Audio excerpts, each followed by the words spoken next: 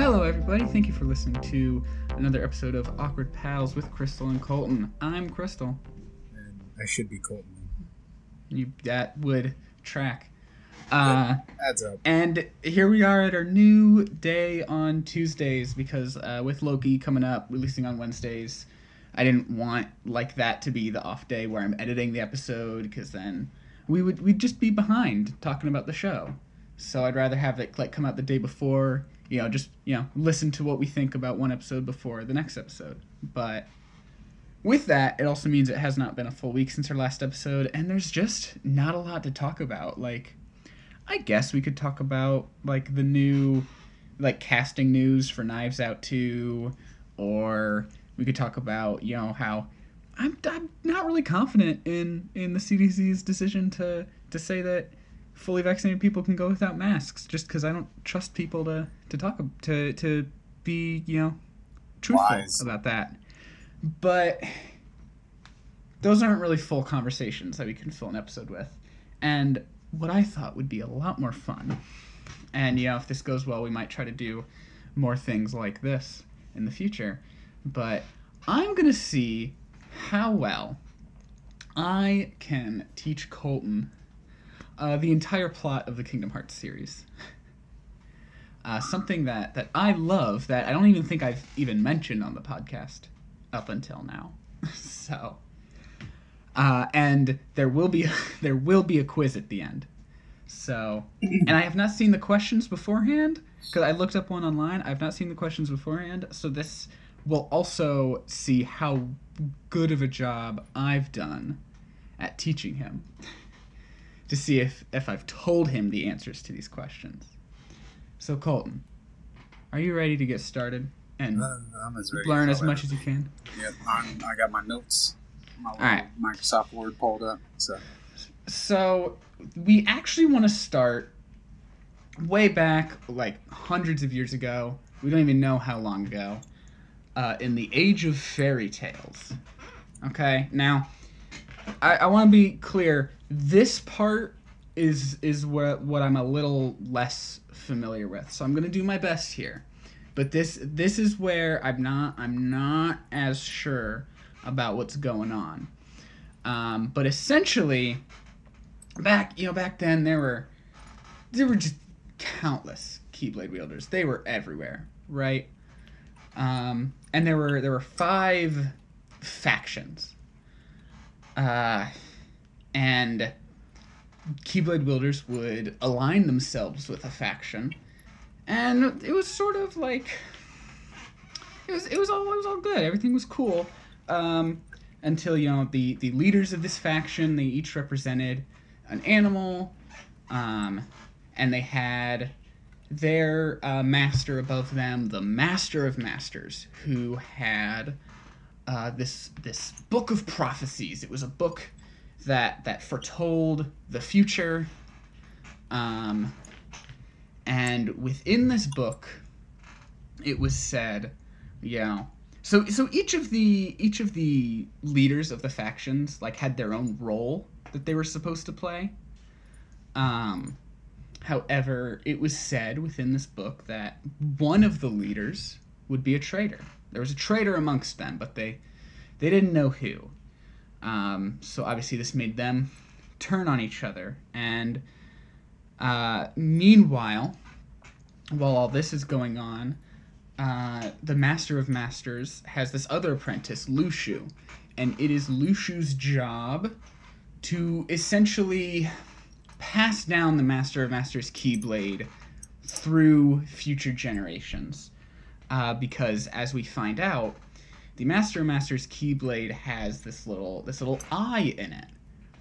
And he sees through this eye, and it is actually what allows him to see into the future to write the Book of Prophecies. So therefore we already know that Lushu is successful, right? What's this guy's name? How do you spell that? Lushu, Luxu. Oh, no, that was definitely not what I was going to spell it like. I was going to spell it like Mushu from Mulan.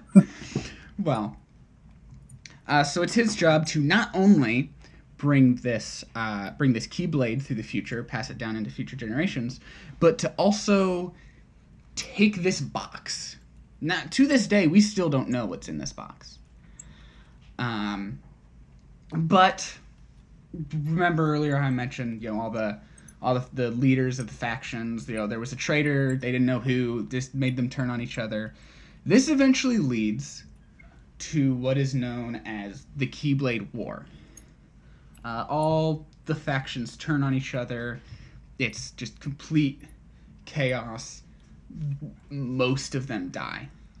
Almost all of them die. And the few survivors that are left,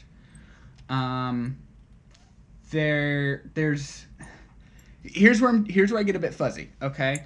There's some people who are kind of tasked with moving them forward. I'm not really sure how. To be honest, this is in the mobile game, and it hasn't finished yet. They haven't finished updating the story to the mobile game, but they're just sort of kind of tasked with getting these survivors. They don't want them to remember the war, so they make them relive everything before the war in a dream world, so that when they wake up, they think everything was just a dream. Okay? Okay, so far, mm-hmm. I got a lot of notes. Uh-huh. It is fucking wild. Uh-huh. Right, yeah. Remember, we're just in the mobile game right now. We haven't gotten into a main game yet. Let's fucking go. That's almost half a page of notes already.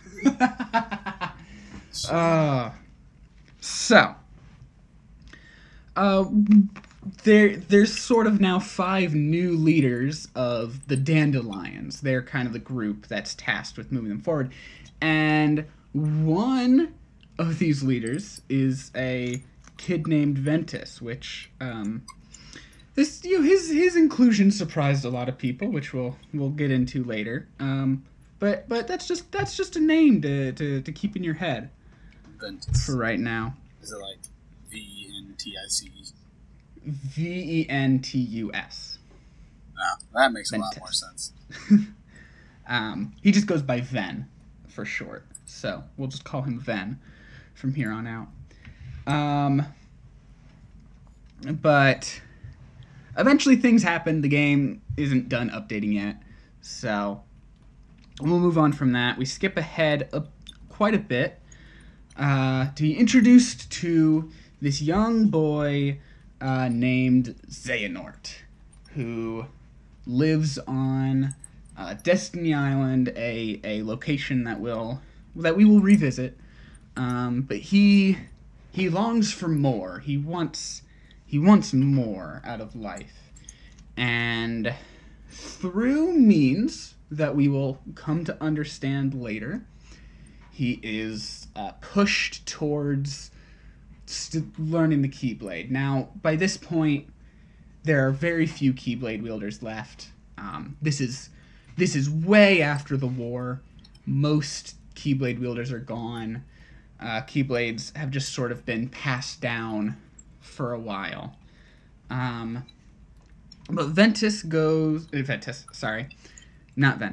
Xehanort goes to study with a few other students named Ericus is the important one, and a few more, and they do some stuff. This is the other mobile game that also hasn't had its story finished yet. Good. But we learn that other than Ericus, it seems that the rest of the students he studied with are dead. But while studying with Ericus, he gets the Master of Masters Keyblade, the one that has the eye that sees into the future, that allowed the Master Masters to write the Book of Prophecies. He gets older, again, much more time passes, and eventually he comes across Ventus. I'm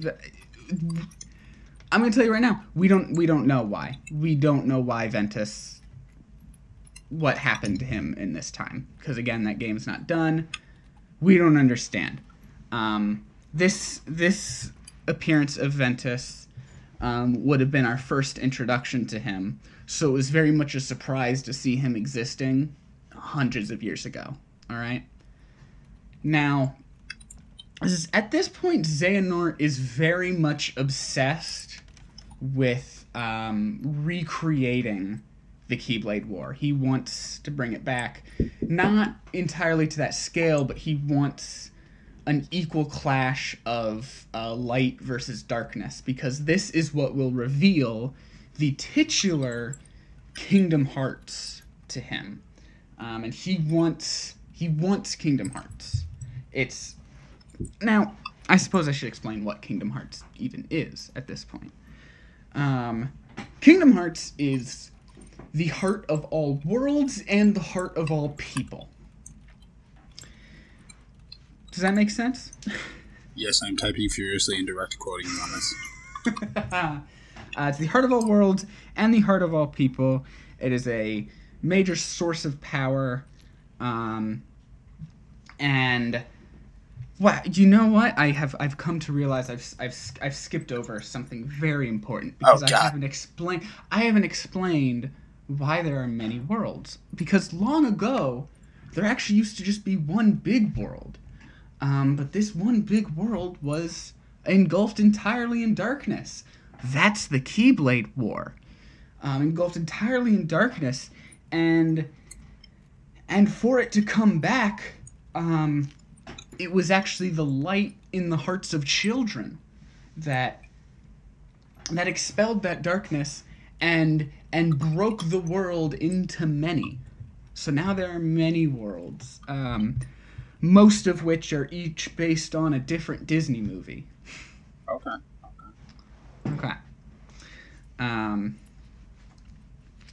So, back to... I just included that Keyblade War thing. Okay. I had to, go back. That's smart. Yeah. That's smart. Cool. Right. So back to Xehanort and Ventus, right? Xehanort is looking for a new apprentice, one that can help him bring this equal clash of light and darkness, but he can't get enough darkness out of Ven.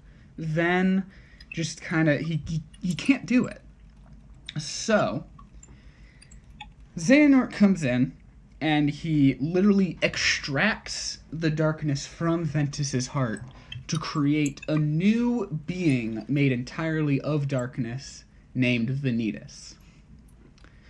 However, this leaves Ven's heart completely broken. His heart is incomplete. He's not doing well. And please remember, there's a quiz at the end, so stop me if you have questions. So is Xehanort the one that's not doing well, or it's Vanitas that's not doing well? Ven is the one not doing well. Okay. Vanitas was created entirely of the darkness within Ven's heart. Okay, cool. So I got that. Leaving Ven with a heart of pure light. Hearts of pure light are very important, but it's an incomplete heart. So he's very much out of it. He's very lifeless at this point. And so Xehanort, now an old man, takes Ven back to his own home, a world of Destiny Islands, sort of just intending to leave him there. But it is here that a new heart reaches out to Ven. That of the newborn Sora, who will later become the main protagonist of the main games in the series. Sora kind of comes and promises to lend Ven part of his heart to help recomplete it. So now we have Ven here, kind of with no memories previously, but he's able to summon his Keyblade. He's able to, just kind of... He's kind of able to generally do things, but he doesn't remember his life before this moment. Hell, he barely remembers this moment. But Xehanort brings Ven to train under his own former classmate Ericus, who, fun fact, is voiced by the incredible Mark Hamill. So Xehanort took him then? Yes. Xehanort takes Ven to train under Ericus, who already has 2 students of his own, Terra and Aqua. And Terra kind of catches Xehanort's eye. So we flash forward a few years, and Terra and Aqua, which, by the way, Aqua is my favorite Kingdom Hearts character, just overall. Like Aqua, like water? Like Aquafina? Yes. Okay. Yes. Like the talented Aquafina. Shout out. No, Get not her in spelled, Kingdom Hearts. not spelled that way. But, so it's a few years later now. Terra and Aqua have been training under Ericus for a long time, and they're ready for the Mark of Mastery exam to determine if they are ready to be masters of the Keyblade. And Ven's not ready yet. He's just there to watch and support his 2 best friends in the whole world. Friendship is a very important theme in this series, of course. And in the test, Terra sort of lets his darkness out and take control of him. Not to an extreme, but definitely noticed by Xehanort, who is also there to watch this test unfold. And so this is where Terra really gets his attention. He kind of had his attention before, but now he definitely knows. He has his sights set on Terra. So at the end of the test, Ericus actually cites this as a reason that Terra is not ready to be master, and only gives Aqua her Mark of Mastery. So Aqua is now a Keyblade Master, and Terra is not. Terra feels sort of rejected by this, and just goes outside to clear his head to contemplate, why wasn't he ready? And this is when Xehanort approaches him and begins his manipulations. And sort of tells him, well, it doesn't matter what Ericus thinks. I think you're ready to be master, and in fact, I'm a master myself. I could declare you ready, but you're going to need to go out and just do some stuff for me. Which this manipulation continues when Vanitas confronts Ventus for the first time now. Because while they were separated earlier, Ventus really has no memory of this previously, of course. So who are these characters right now? Ventus and Vanitas now Okay. are in this other moment. Terra's ready to leave to go do these things for Xehanort, and Vanitas, remember being an apprentice of Xehanort, or a subservient, or what have you, starts manipulating Ven. Well, your best friend is leaving. You need to go after him. You need to make sure he's okay, of course. And finally, this leaves Aqua, who is now tasked with bringing Ven home, back to Master Ericus, because he wasn't supposed to leave. Now, this is where we visit some fun Disney worlds, do some fun stuff, but over the course of this, we learn that Terra's sort of being manipulated by Xehanort. We learn that Xehanort actually wants Ventus and Vanitas to merge back together because this will create the mythical Keyblade. Now, this isn't the same Keyblades that we've been talking about before. This is the Keyblade with the Greek symbol key. Also could be pronounced Kai. This is the blade that was used in the original Keyblade War that got split into 7 pieces of light and 13 pieces of darkness. That's very important. 7 of light, 13 of darkness. You got that? Yes. Okay. 7 of light, 13 of darkness. There's so much shit going on. Holy fuck. There's so many storylines. Who we haven't even gotten to Kingdom Hearts 1 yet. I have 2 pages of notes. We're just in prequels right now. No. We have not gotten to Kingdom Hearts 1 yet. Holy shit, moly. Okay, alright. So right now I got Keyblade time, boys. And then I got Blade used in original Keyblade War split into 7 pieces of light and darkness. Who did this part? Who split the blade? Was that Xehanort? This was a result of the original Keyblade War. This was what ended the war, was when it was split apart. Xehanort was not around yet in the original Keyblade War. Now, I just want you to remember, Xehanort is a very, very old man, which will become relevant in a moment. Yeah, I wrote Xehanort geriatric, so I got that part. Eventually, in this journey through the worlds, Terra comes to Destiny Island on his own journey, and finds Sora, who we mentioned earlier, and Sora's best friend, Riku, currently 4 and 5, respectively. And they're leaving. So there's kind of like 2 islands in Destiny Islands, the one where they live and the one where the kids play. It's the end of the day. The kids are getting ready to go, take a boat back to the island where they live. Sora's dad is there to pick them up. But Terra and Riku kind of catch each other's attention for a moment. And Terra makes the decision that he's going to pass his Keyblade on to Riku. Now, this won't be an immediate effect, but... You cut out there for a second. Terra's going to pass his Keyblade Terra is going to pass his Keyblade on to Riku, yes.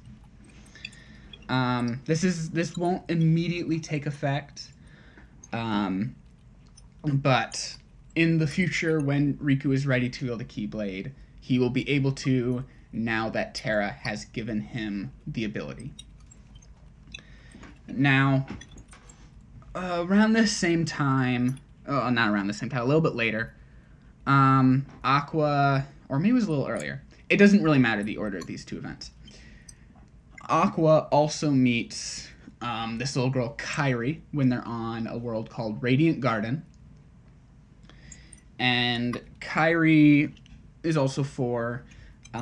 She's being chased by some of the enemies of the game, and Aqua steps in and saves her. This is actually Aqua meets Mickey at this moment, which isn't we'll get into what Mickey's doing in this game in a little bit. But as remember, this is a Disney game. I haven't really gotten too much into the Disney stuff, but Mickey Mouse is a very important character, actually. But after this battle, Aqua... I should mention Aqua, her specialty is magic. Okay. So she sort of enchants this necklace that Kairi is wearing, and basically says, this is going to protect you. This will bring you to a safe place in the future when you are in danger.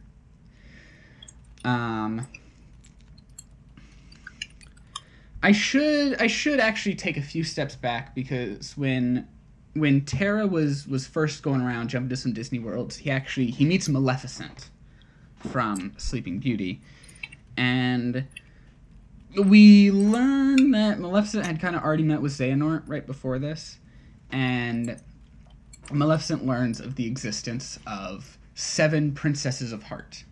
Now, these are seven princesses who have hearts of pure light, much like Ven's heart is now. Most of these are Disney princesses, of course. But this kind of inspires her to start her journey to find all of the princesses. Let's see, what else is important right now to talk about before we get into some of the next stuff that happened. This is going to be a longer episode than I anticipated, I think. I have 3.5 pages. It's like I feel like we should like post these somewhere so people can see like my side of this fucking story, because people that have seen this, it makes sense somewhat. You know what I mean? Like they know, like they can piece it together because they played the game and shit. I have never fucking touched one of these games. Like I want to remind our listeners, I'm doing this completely from memory. So I'm gonna jump around a little bit and whatever, but I'm not reading anything right now. This is all from my own knowledge. I love these games so much. It's impressive that you've pulled this much information just off the cusp like this too. So, Mickey, that's right. I was talking about what Mickey was doing. Mickey is actually currently training to use the Keyblade under Yen Sid, who was like that wizard dude from Fantasia, who apparently he studied with. Oh no, he didn't study with Ericus and Xehanort, but they were like friends while they studied. I think he studied under a different master. And Money Mouse is trying to use what? The Keyblade? Yes, he's training under Yen Sid. Yen Sid has given up his Keyblade, so he doesn't wield a Keyblade anymore, but he is currently training Mickey to use his Keyblade. Now we're getting into the end of this game, of Birth by Sleep is what this game is. I should probably put in the titles because the quiz at the end might ask like which game things happen in. You know, so I'm gonna fucking wing it. This whole journey with Terra, Ventus, and Aqua is Birth by Sleep. Okay, so let me do a quick Birth by Sleep. Mm-hmm. Let me hold that too. So, right. And then the first two games that we talked about were mobile games? Were the mobile games, yes. So, alright. So, then kind of it meets up with Xehanort. Xehanort is still manipulating him, trying to get him to remerge with Vanitas, and basically manipulates him into confronting Ericus. And basically Ericus kind of comes to the conclusion that he kind of figures out what Xehanort is doing, and he thinks that he needs to kill Ven at this point in order to prevent the Keyblade from being forged. Thinks he got to kill Ven? Yeah, he thinks he's got to kill Ven. Why? I would expect Xehanort. That's a fucking plot twist. Well, so this is when Xehanort calls in Terra, and he's like, "Yo, dude, Terra, Ericus is totally about to kill Ven right now. You have to go stop him." So really, this is all part of Xehanort's plan to get Terra to fight Ericus. Because Terra's totally going to come in and save his homie, right? Yeah, so I think I got this. So Xehanort calls in Terra to stop Ericus from killing Ven. Yes. Exactly. Holy shit. But it was really all a trick because he just wanted Terra to weaken Ericus so that he could step in and kill him. So Xehanort comes in and kills Ericus and is like, "Hey, dog, if you want to get revenge or whatever, Terra, I'm gonna be chilling in the Keyblade graveyard, which is where the Keyblade War took place, hundreds of years ago." And like the Keyblade graveyard is it's this barren wasteland just full of Keyblades that were dropped in the original battle, just like as far as the eye can see. It really paints a picture of just like how massive this battle was. But anyway, at the same time, Yensid just kind of tells Aqua, "Oh, hey, Xehanort's trying to like forge the Keyblade or whatever. You better go. You better go take care of that." So now all three of our heroes meet back up at the Keyblade graveyard, and they're totally ready to fight Xehanort. But Xehanort's not alone. He's got Vanitas, and also, surprise, a character I forgot to mention earlier, Breg. Breg is this dude. You're also going to want to keep in your mind, because Breg is this dude who Xehanort kind of like. How do I explain this? Because I still like. There's a twist later that I still want to deliver as a twist, so I don't want to explain that now. But Breg is working with Xehanort. Xehanort basically like promises him that like you'll get a Keyblade or whatever, but he doesn't give him one.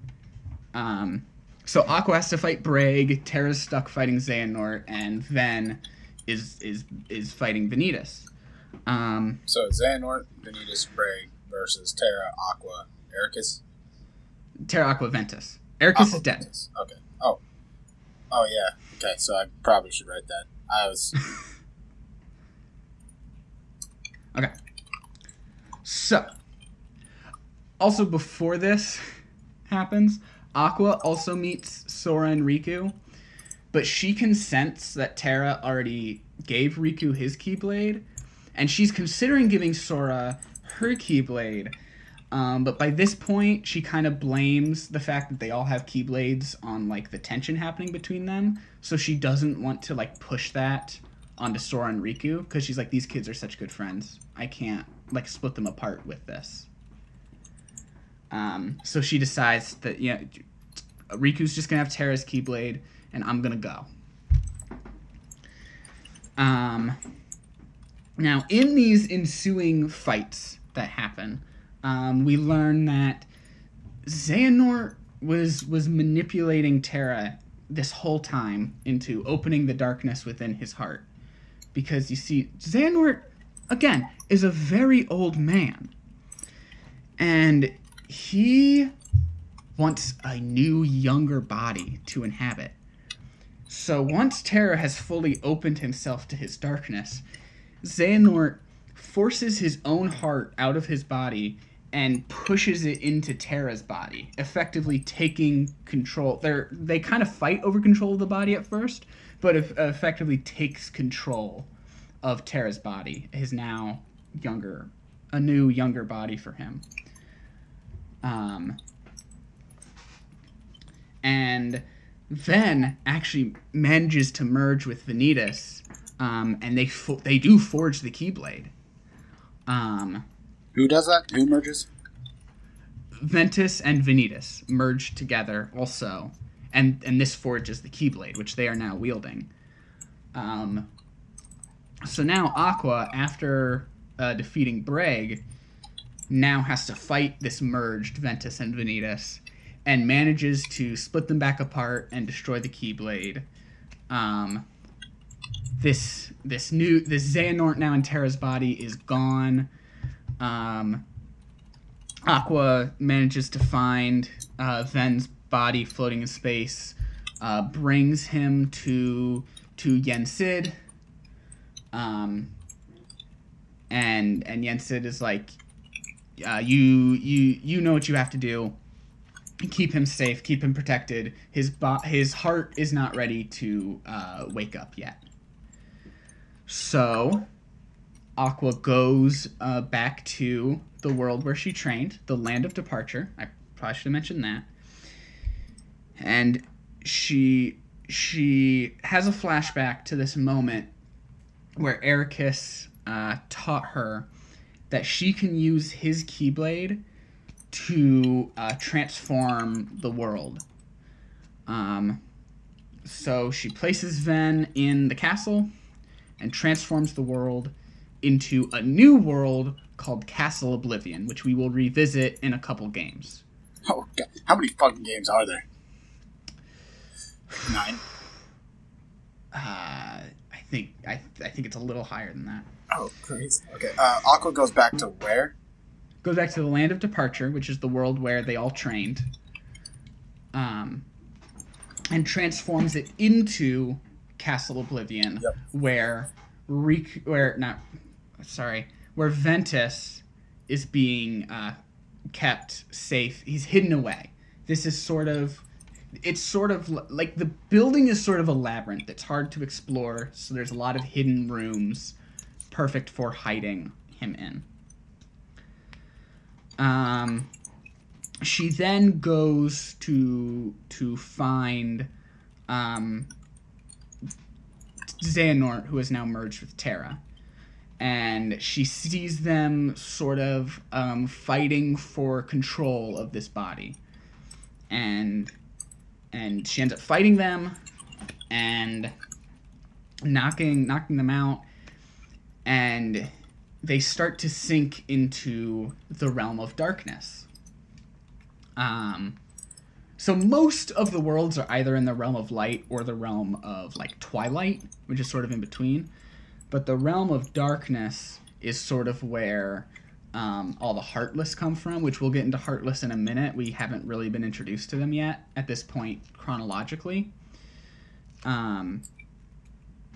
But anyway, he starts to fall in. She, saving him, pushes him out, and she sinks further. She had wanted to be able to save Ven. Now she knows she's going to be here for a while, and it's going to be a long time before she's able to help Ven again. So let's jump to 10 years later. Okay. Give me a sec. I gotta pay to break this.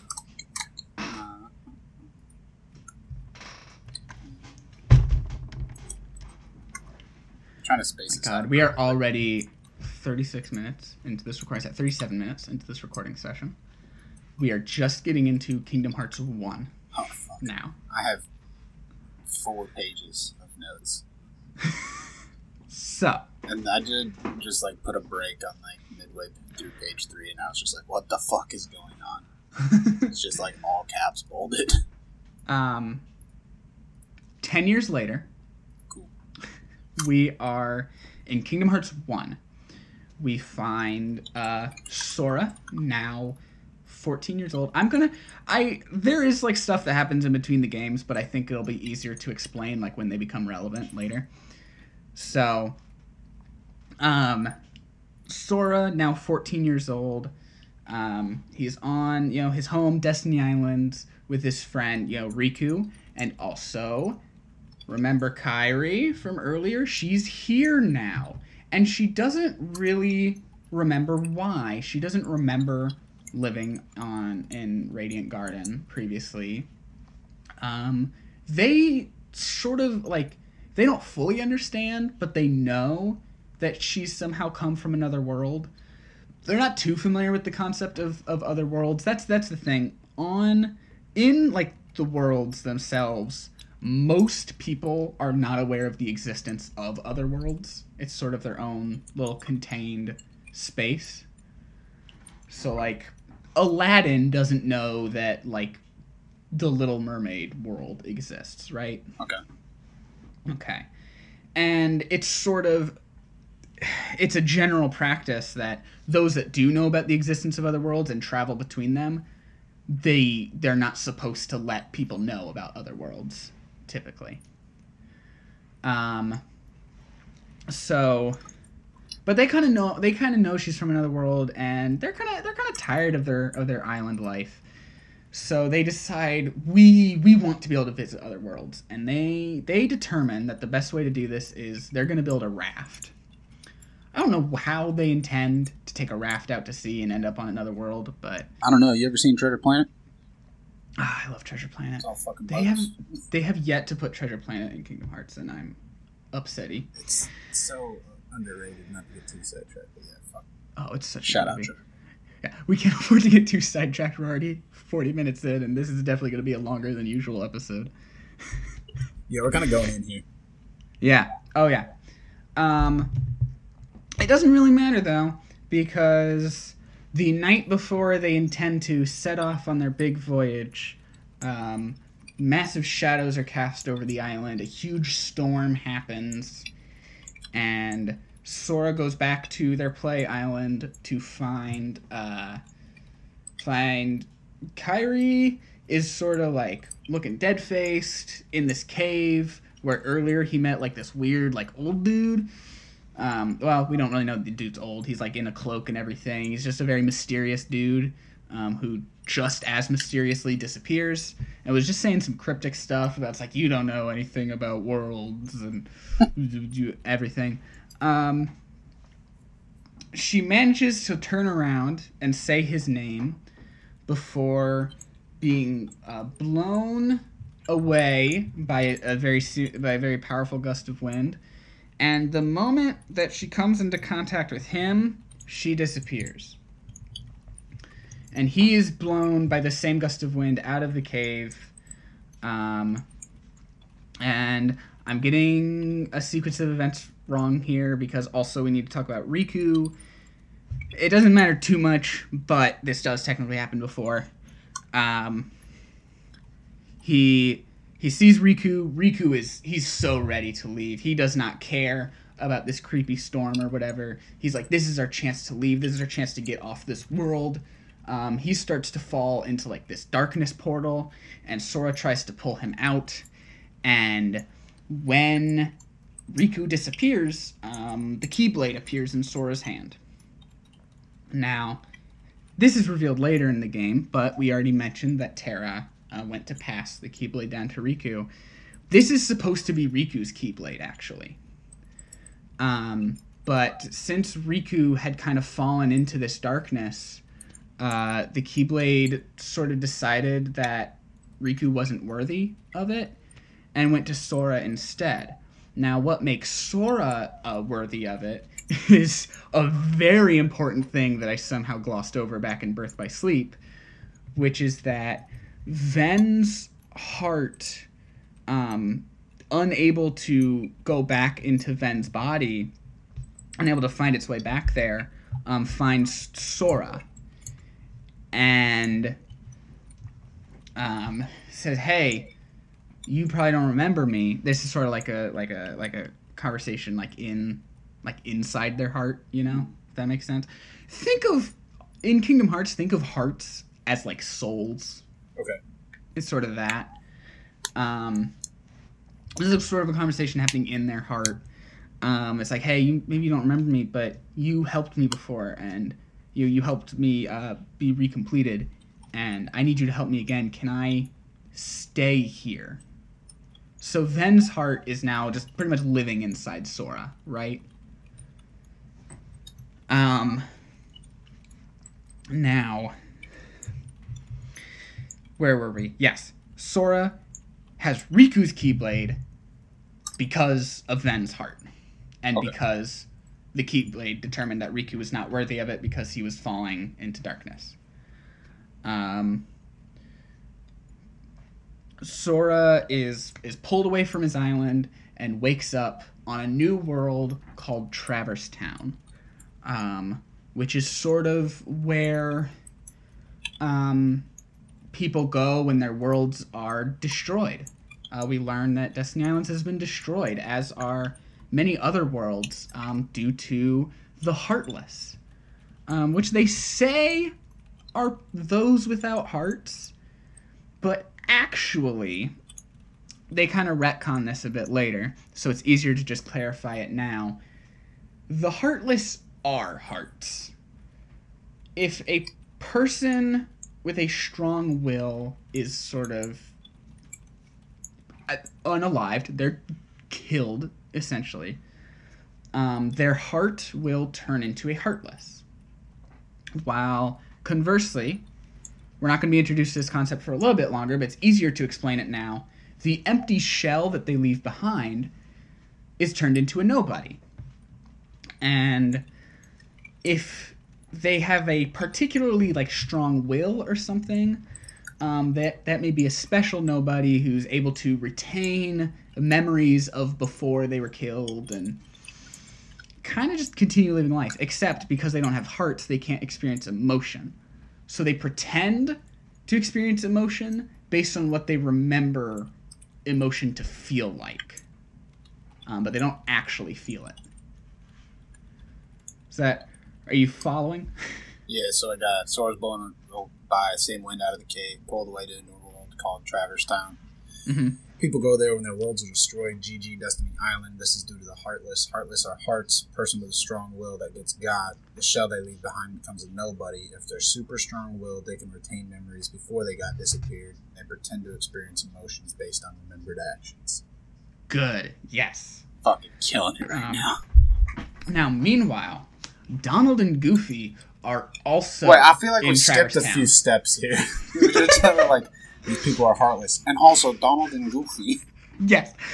Donald Duck and Goofy are also in Traverse Town because King Mickey, yes, Mickey we learned is the king of their world.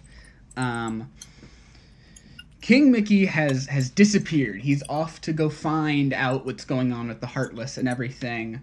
And he has tasked Donald and Goofy, who Donald is his court magician, and Goofy is the captain of his royal guard, which gives you the perfect trio of Sora being attack, Goofy being defense, and Donald being magic, essential to an RPG.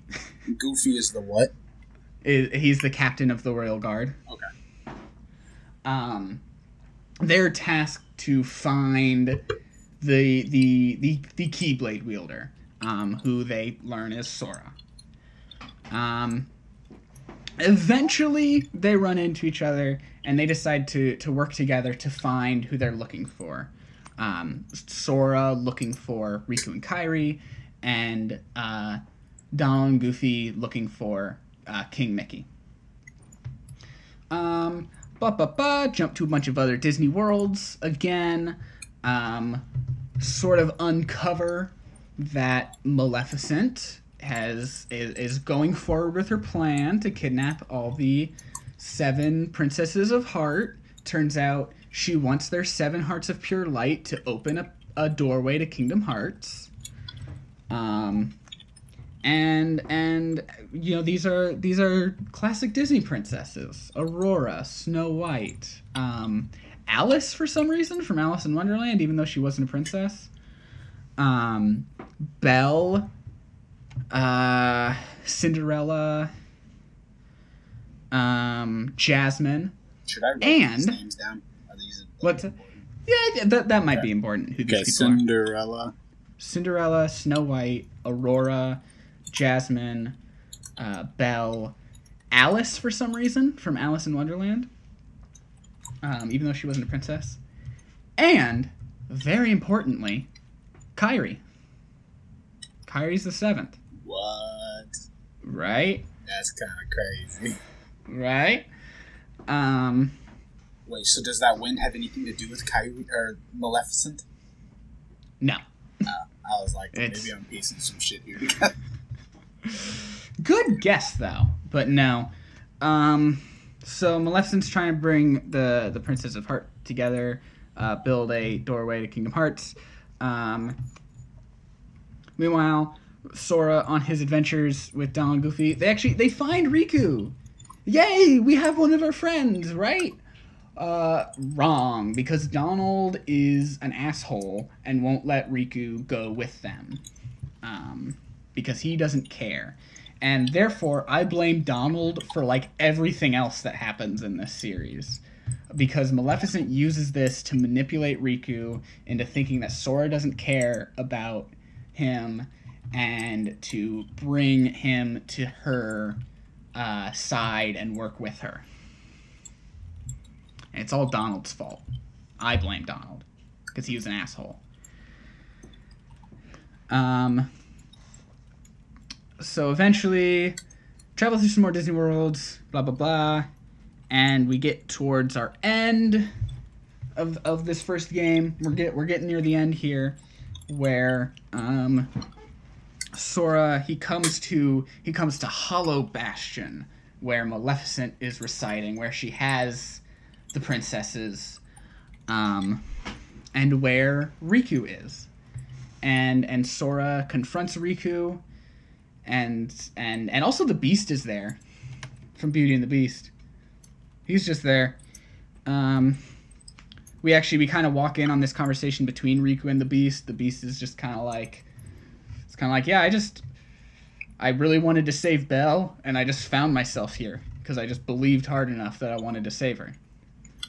And it's a good thing that Beast is here because Riku ends up taking his Keyblade back from Sora, leaving Sora without a Keyblade. And Dalton and Goofy are just kind of like, well, King Mickey told us we have to go with the Keyblade wielder, and now Riku has the Keyblade, so bye, Sora. So now Sora is without a Keyblade. Donald and Goofy are just like, oh, we gotta go with the Keyblade, so they go with Riku? Yeah. Yo, those guys suck. Yeah, so Sora is now without his Keyblade, without his new friends. It's just him and Beast. And Beast is like, we gotta save. It's been 50 minutes. We would be like wrapping up now, and we're just ending the first game. We could break this up into sections too. I know. Like we could release little like snippets. I don't know if you've got time to record like tomorrow. I got all day tomorrow, all day Tuesday, all day Wednesday. I don't know because it's just like we'll have more things to talk about next week. So I wanna we can just do this as a long special. Okay. Let's do it. Okay. I'm not too worried. I don't have shit to do tomorrow. That's not true. I do have shit to do tomorrow. Anyway, back on track. They come in. They confront Riku again, and Sora's like, "Yo, I don't care that you took my weapon. My power doesn't come from it. My power comes from my friends, and you're my friend, Riku." And Goofy is like, "You know what? He has a point. I'm gonna go back to Sora." And Donald is like, "Whoa, me too." And then Sora just kind of through that power gets his Keyblade back, beats up Riku, and Riku runs away. And he's like, I'm not strong enough." And this is where we meet Ansem. Now, I'm gonna tell you something that isn't really explained for a couple more games, but this is just way easier for me to explain now. Ansem is Xehanort's Heartless. Specifically, the fusion of Terra and Xehanort, who, again, kind of had amnesia and was working as an apprentice under this other dude named Ansem. You see, this other dude, Ansem the Wise, is the real Ansem. But when this Xehanort turned into a Heartless and a nobody, his Heartless took the name of Ansem. And the way these are differentiated is that the real Ansem is Ansem the Wise, and this Xehanort's Heartless is Ansem, Seeker of Darkness. Alright? That's a big one. You got that? Okay, so I got Goofy and Donald, who sucks, sides with the power of friendship and Sora. Then I got Ansem, ? And I said, yo, this is Xehanort's Heartless. That amnesia while working under the real Ansem, Ansem the Wise. And this Ansem is Ansem, Seeker of Darkness. Good. I'm like, I got this. All right. You are taking just the most detailed notes. Nah, once you read this fucking thing, you're gonna be like, holy shit. You're just writing everything, aren't you? I'm literally writing everything. Like, and then I have, like, stupid things, like, written just to help me, like, remember it. Like, yeah. This is intense shit.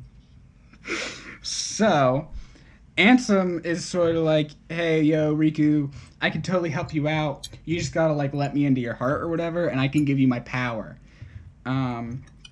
So now Riku is possessed by Ansem. He fights Sora again, and Sora, like, he knows that Riku has Kairi at this point. Yeah, they have Kairi. Kairi, she's still knocked out. The other princesses aren't. So he's like, what's going on? And we find out that, remember when Kairi disappeared earlier? That's because her heart was going into Sora. That's right. Sora has 2 hearts in him at this point. Although the audience, like, didn't know about Ven yet. But he's got Kairi's heart. He's got Kairi's heart in him. Alright? And Riku has a special Keyblade now that lets him unlock the true power of people's hearts. He actually used this earlier to like turn Maleficent into her dragon form or whatever. But this like unlocks people's hearts. So Sora uses this to free Kyrie's heart from his own. So Kyrie's heart returns to her body just in time for her to wake up and catch Sora as he disappears. Because it also totally kills him. What? But remember what happens when someone dies? What happens? Let me scroll up. When someone dies. Oh fuck! Did I not write this down? Does this have something to do with the Heartless world? The Heartless. Okay. Turn into Heartless. Yeah. And they also turn into... Wait, I got this one. I know I got this one. A shell. A shell, which is called...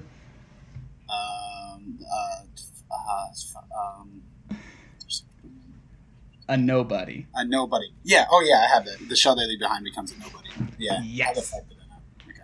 So, we'll get back to the nobody in a second, because that's in some other games going on.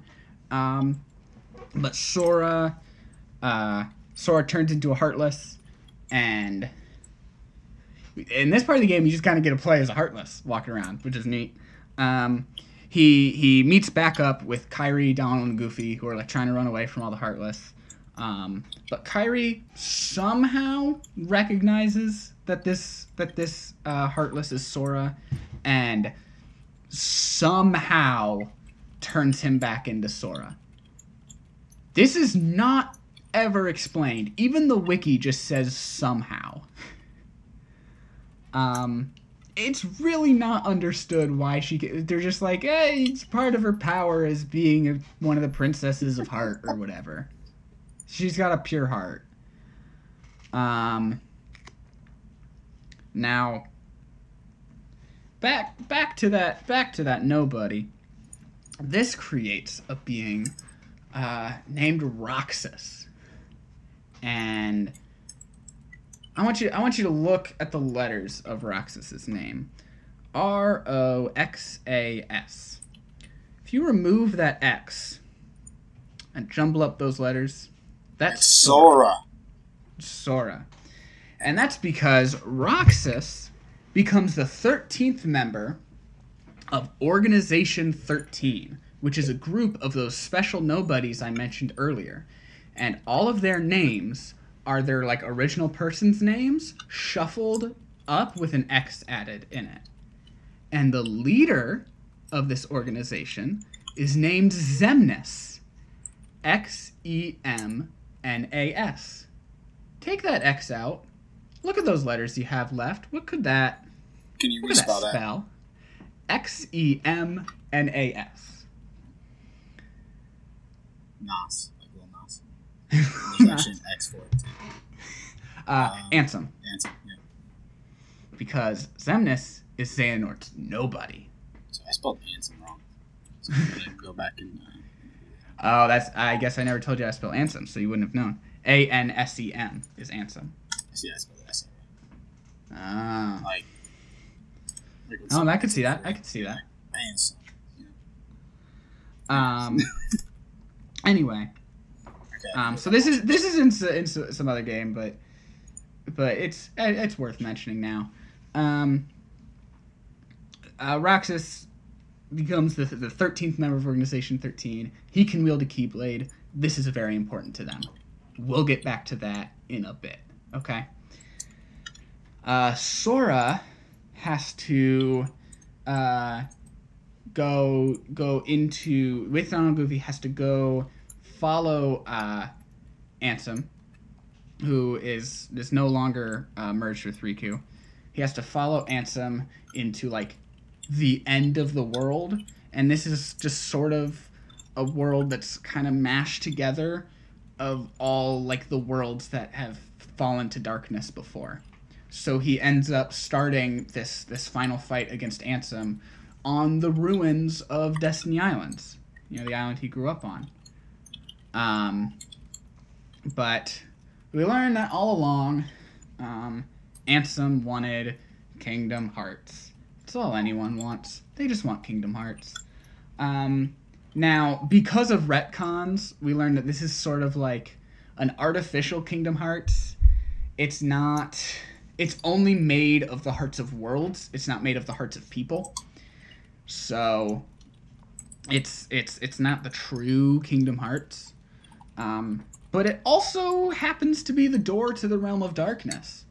So, when this door opens up, first of all, this Sora's like, Kingdom Hearts is light because the hearts are good and people are good, and Ansem is overwhelmed by this light and defeated. So, but also Sora. This opens the door to the realm of darkness. So now the Heartless are just going to start pouring out in waves. So they've got to close this door. So this is when they start pushing, but it's not enough. It's not enough until we see Riku is on the other side of that door, and he's pulling. He's ready to help now. And Sora's like, "No, you're gonna get trapped in there." And he's like, "I don't care. Just take care of Kairi. Make sure she's okay." And this is when Mickey pops up. And we see Mickey. He's got his own Keyblade now. He's ready to go. And he says, "Come on, Sora. We gotta seal the door from both sides with the Keyblade, because the Keyblade can also just like lock and unlock anything." And so they do it. They seal the door. The worlds start to get restored, which sort of just magically starts to transport Kairi back to Destiny Islands, but Sora doesn't go back. He ends up following this trail, and we will get back to him on that trail. But we need to take a couple steps back and look at some other things that are happening at the same time as the ending of Kingdom Hearts 1, okay? This is where we get into the stupidest title for a Kingdom Hearts game. Are you ready for this? Kingdom Hearts X2. No. Kingdom Hearts 0.2 Birth by Sleep, a Fragmentary Passage. Yeah, what is that? It means that it was cut content from Kingdom Hearts 3 that they sort of released as to be like a demo instead. Okay. And be its own little short like game that's a few hours. But it takes place during the ending of Kingdom Hearts 1.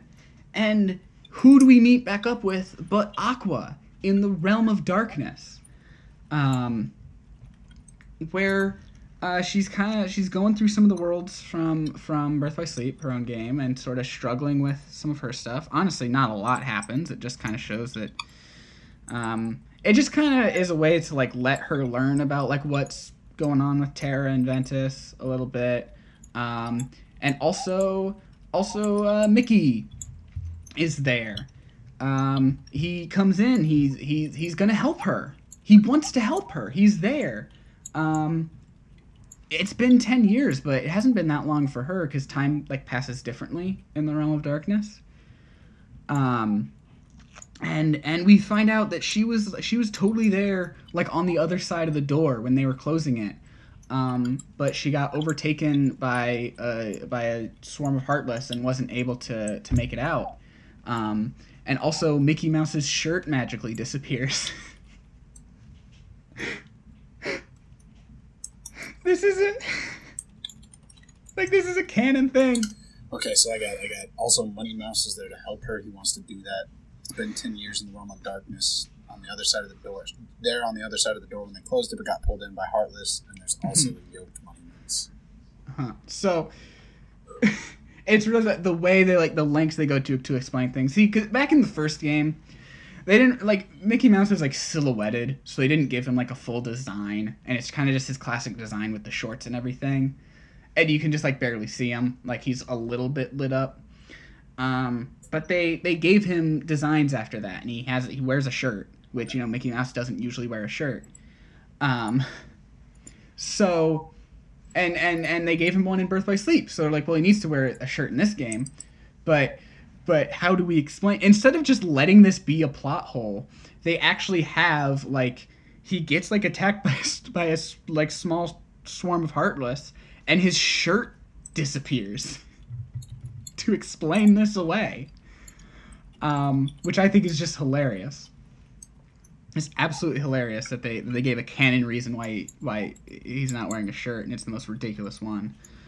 But anyway, Aqua gets stuck doing her own thing. She's kind of admiring the sky of Destiny Islands as it's restored. So as the world is restored, she just starts falling into the realm of darkness again. She does not get to go back with the world. It's kind of sad. Yeah. So here is where we jump to Kingdom Hearts 358/2 days is how you would write it. The way they want you to pronounce it is Kingdom Hearts 358 days over 2. Yes. Kingdom Hearts 358/2 days. Slash what? However, the way you would say it is Kingdom Hearts 358 days over 2. That's how they would want you to say the name of this game. 358 over 2. Mm-hmm. Okay. Because it takes place over the course of 358 days.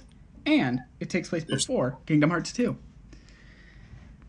So this is sort of like what's going on with Roxas. This is where we really learn about Roxas and everything. And really a big point of the game is to learn what's Organization 13 really up to. So Roxas kind of goes in. He doesn't like know anything. He doesn't, because of like the nature of everything, he doesn't like really have Sora's memories. I should also add most, of these nobodies, they look like, their original person. Roxas looks like Ventus because Sora was carrying Ventus's heart around. Which caused a lot of confusion because Roxas, in the release order of the games, Roxas was introduced as a character way before Ventus was. But that's beside the point. Or it might not be. Who knows what's on the quiz. I got 7 pages of notes. It's going to be a short novel. But he's very sluggish. He's having trouble speaking. And he sort of makes a friend in Axel. Axel is number 8 in the organization. His original name being Lee. Now, we can run through the members here. We already mentioned number 1, the leader, Xemnas. Xehanort's nobody. Number 2, wait. Zigbar. How do I spell these? Xemnas. We already told you how to spell Xemnas earlier. Oh God. Xemnas. Oh yeah. Number 2 is Zigbar. Xigbar. Okay. And you remember Bragg from earlier? This is Bragg's. So that's how you spell that guy. I spelled it like Bragg, but with a Y. God knows why. Oh, you're super close. It's with an I instead of a Y. Okay, I gotta go change my notes that way I don't. Oh God, this is like 5 pages ago. I found it. I think. Oh, yep, I found the other one. Okay, all right. So we got number 3 is Xaldin. Xaldin. Number 4 is Vexen. Vexen. He is like their scientist dude, and he's fucking nuts. And he's actually pretty important for a few things we're going to talk about coming up here. Number 5 is Lexius. And don't even ask me how to spell Lexius. Oh, I could do it. I'm gonna spell Lexae Lexius. It's a lot of vowels. What the fuck? I would have just spelled it like Lexus, like the car, and then just an I after the X. And then number 6 is Zexion. Zexion.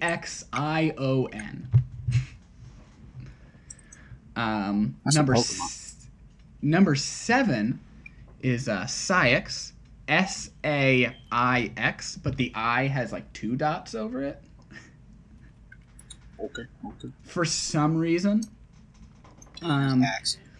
And 8 is Axel. And actually,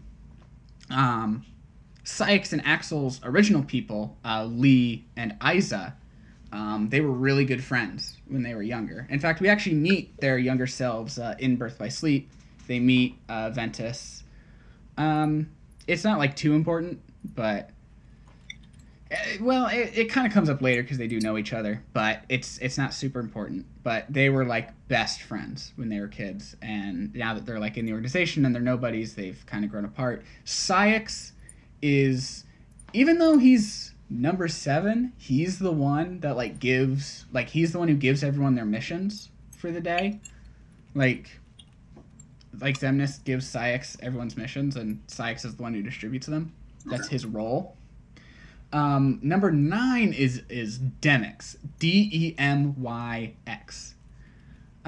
He's the lazy one. He just wants to sit around and play on his sitar all day.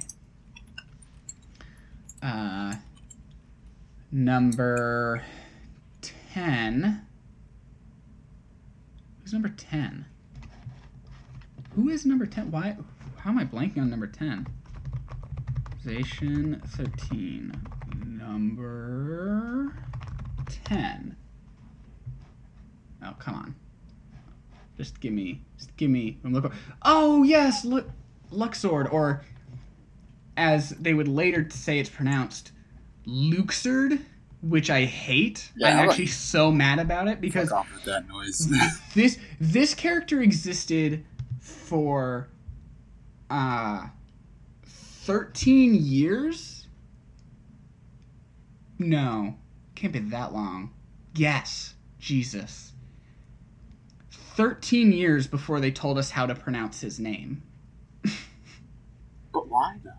I don't know, but I just assumed it was Luxord for the longest time. That makes sense. Luxord. Yeah. But it's Luxord. I don't like that. I don't like that one bit. The fuck. Why? But he's a very fun one. He's like the gambler type. I like Luxord. Number 11 is Marluxia. Marluxia.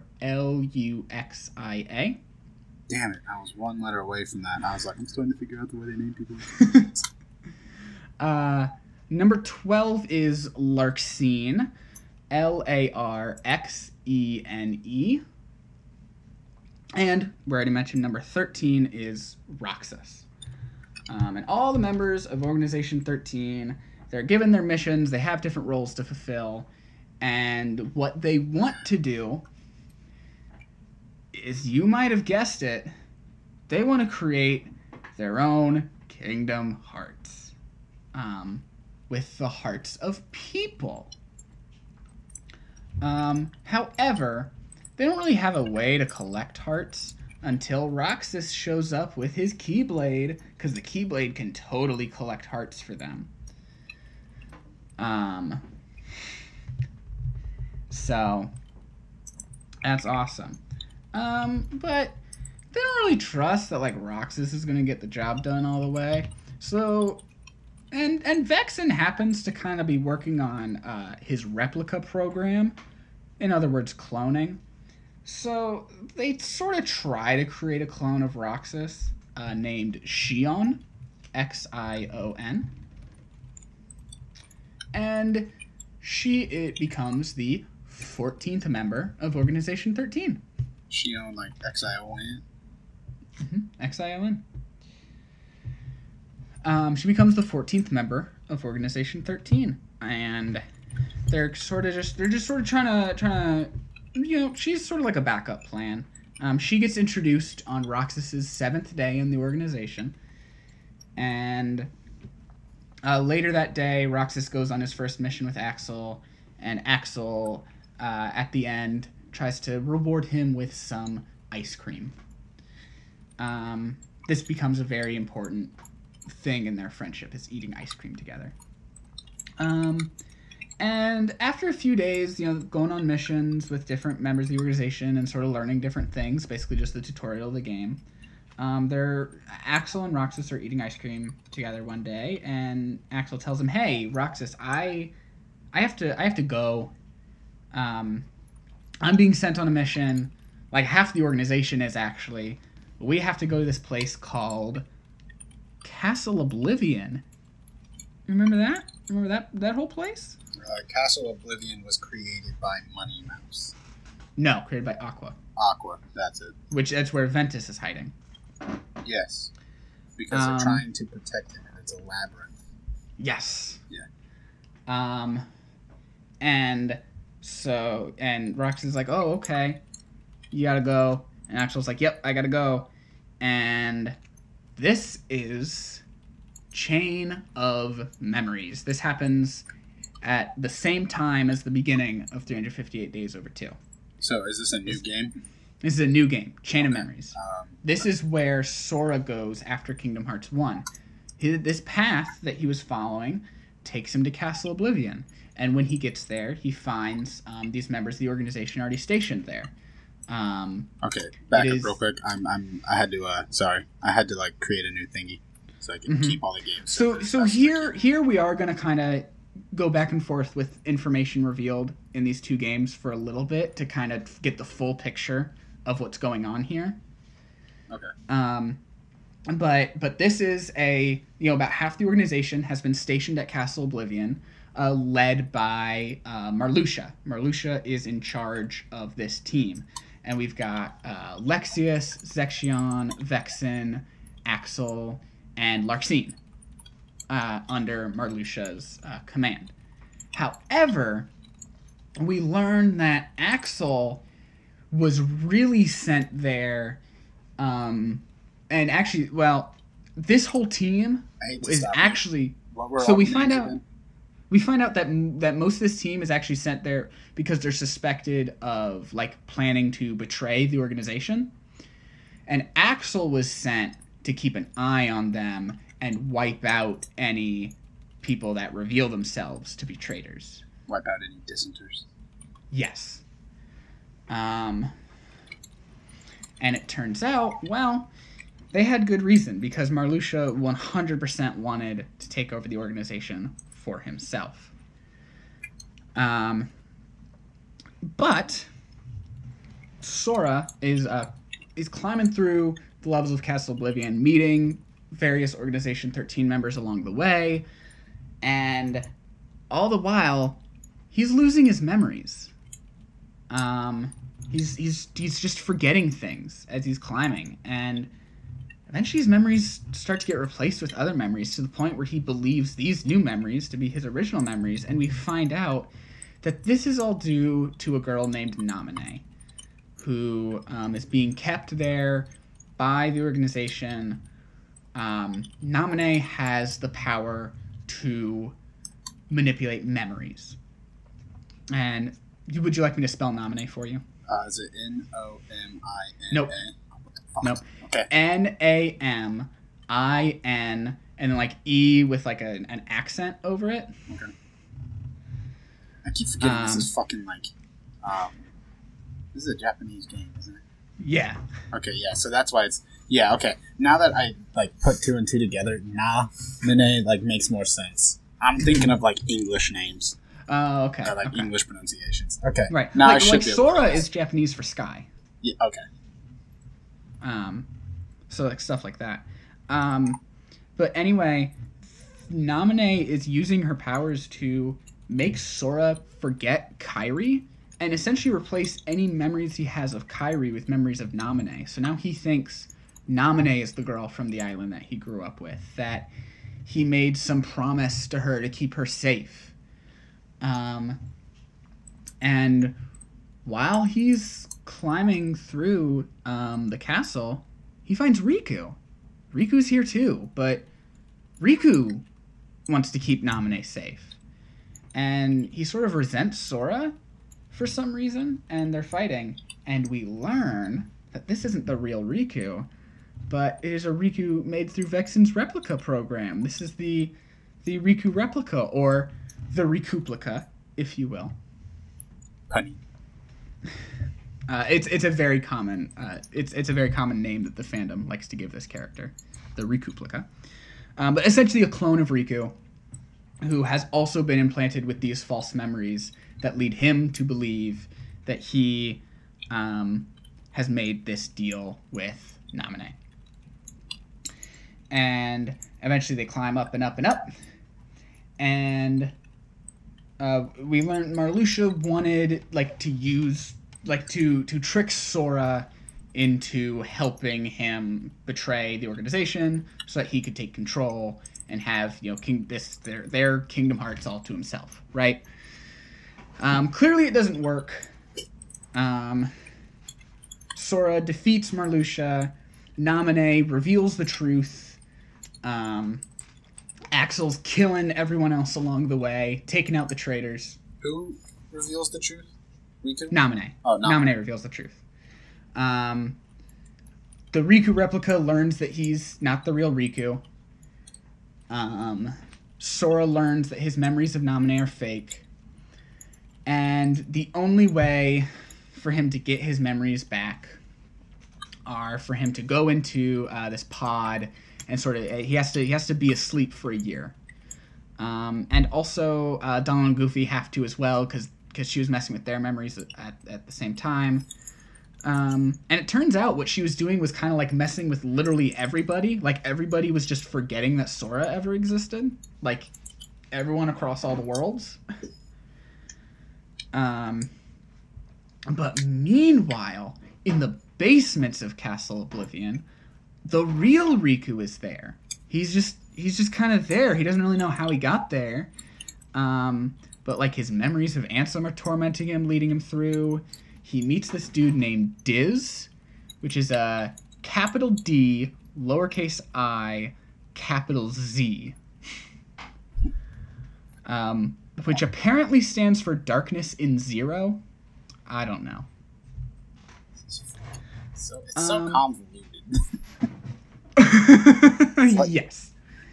You've just described Kingdom Hearts in one sentence. It's like fucking Metal Gear Solid on steroids. Oh, yeah. Oh, yeah. When people explain Metal Gear Solid, I'm just like, oh, this is what people feel like when I talk about Kingdom Hearts. I don't even fucking... I played Metal Gear Solid and I don't even fucking understand. But... Mickey ends up, like, being able to make it out of the Realm of Darkness too, and join Riku eventually.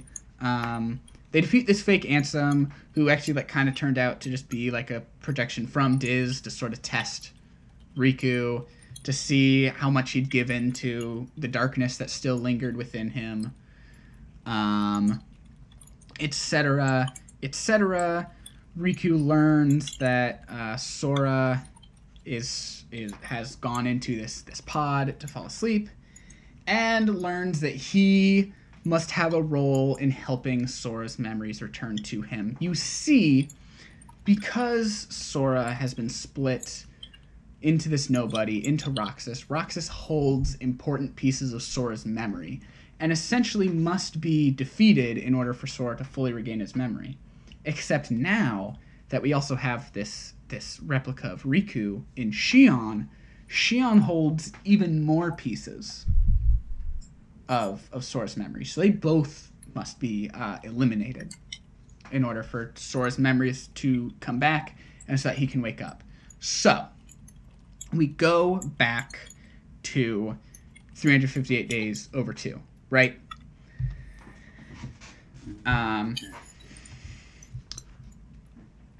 Everyone except for Axel at Castle Oblivion has been killed. Okay? And news has come back to the rest of the organization. And they don't know that Axel's still alive. They think everyone died. And when Roxas finds out about this, he's very upset. Which, you know, everyone else doesn't understand, because he's a nobody. He's not supposed to have emotions. This shouldn't upset him, right? Well, it turns out, you know, as we'll find out later, Roxas is he's special because of his connection to Sora, and is sort of has his own heart a little bit. And eventually they like retcon all of this and they're like, oh no, the special nobodies could grow their own hearts and blah blah blah blah blah. We'll get into that. I'm really trying to speed my way through 358 Days Over 2 right now. He goes on a mission with Shion and learns that Shion... What's that? Yes, Roxas goes on a mission with Shion, learns that Shion has her own Keyblade, and sees her face for the first time. You see, Shion, being an imperfect replica of Roxas, doesn't resemble Roxas.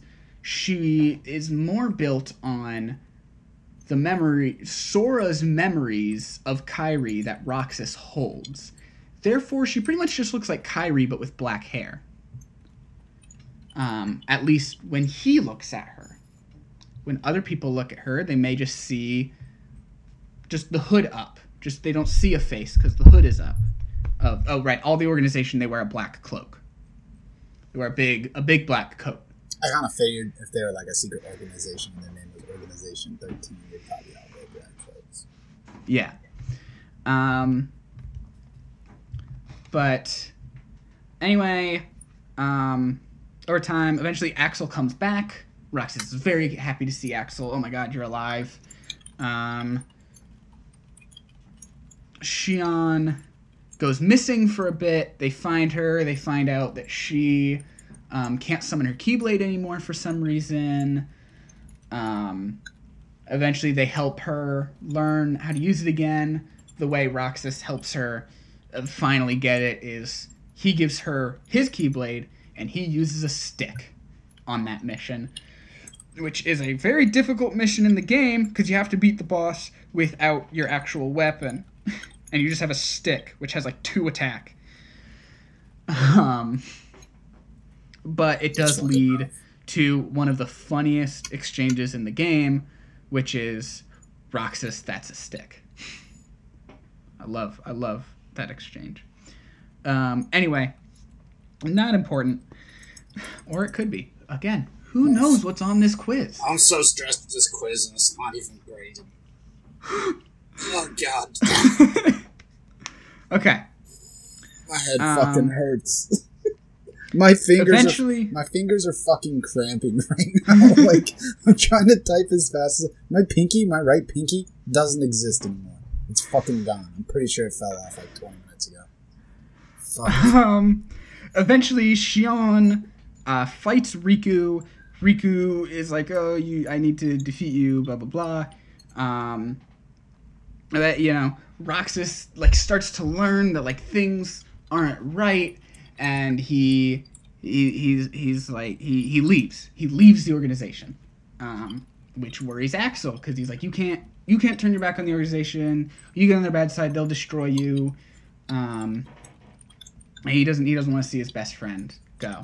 But eventually, Shion comes to Naminé and is like, Shion has come to understand that she needs to give herself up to return Sora's memories. She decides that this is the right thing to do. But the only real way for her to do that is for Roxas to defeat her in battle, so that she can return to Roxas, and then Roxas can eventually return to Sora. So she confronts Roxas, and in a very heartbreaking moment, the player playing as Roxas is forced to fight one of his best friends when he doesn't want to. And the moment she starts to fade away, he starts to forget her. And everyone starts to forget her because she was never supposed to exist. Nobody's already, there's this whole narrative that they're not supposed to exist because they're just, these empty shells left behind from people, right? Mm-hmm. So now a clone of a nobody?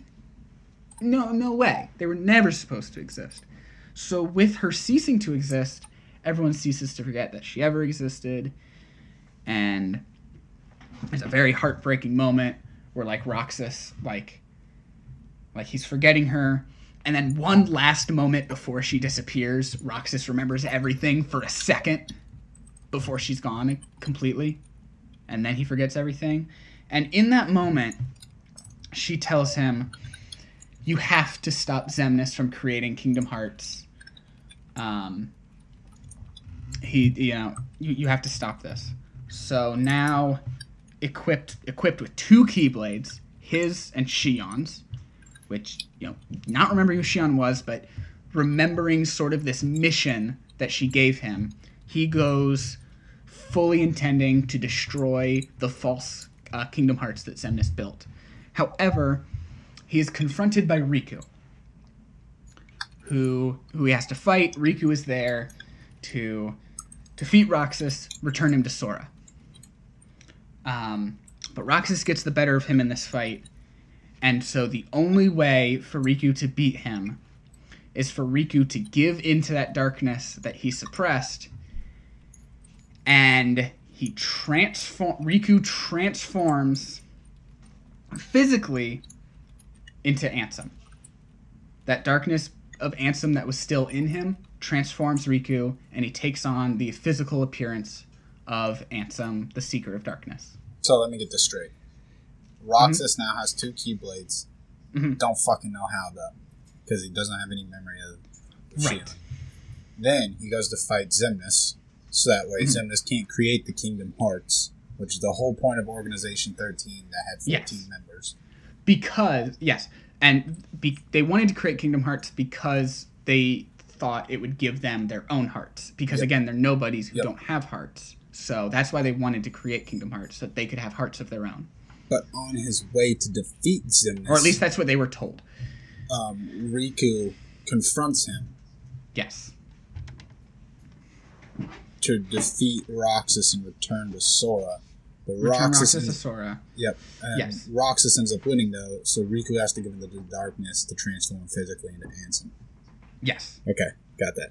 So at this moment, he brings Roxas back to Diz.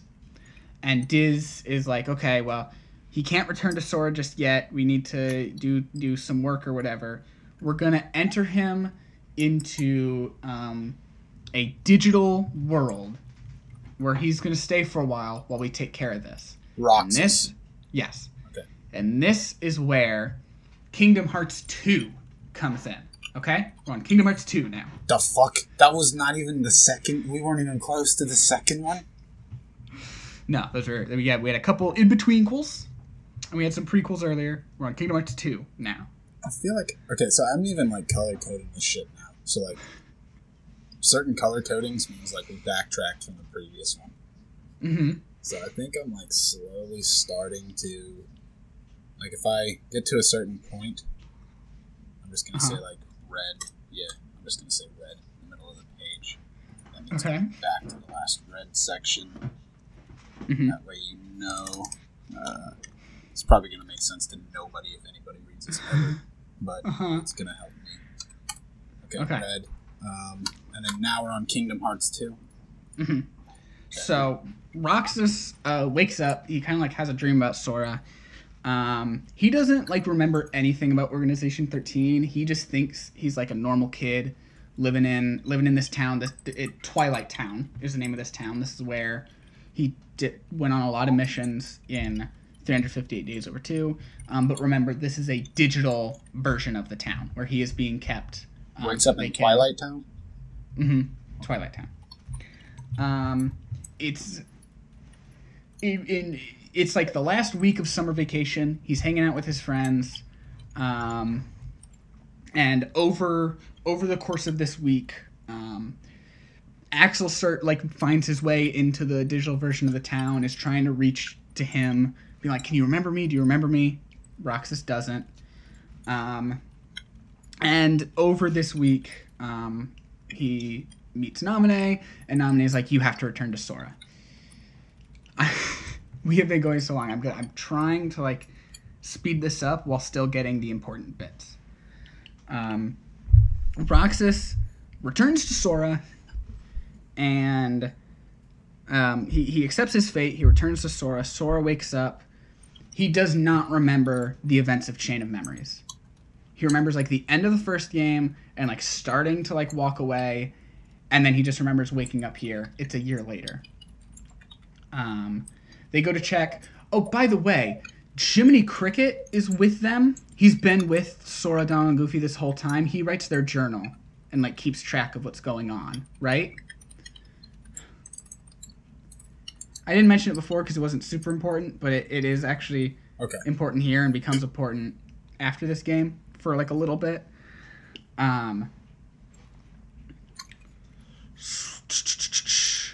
They're like, hey, what happened? Jiminy, let's check your journal. The journal is completely blank. All that's written is one sentence that says, thank Nominee. They don't know who Nominee is. So like, okay, well, we're just going to go on our way. We'll try to figure out what's going on. Eventually they come across what's left of Organization 13.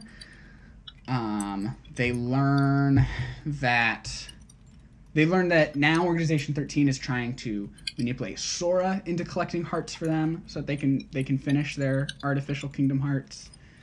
And it works because. So what was that last part? I'm sorry, I was like catching up real quick. So I got Organization 13 down.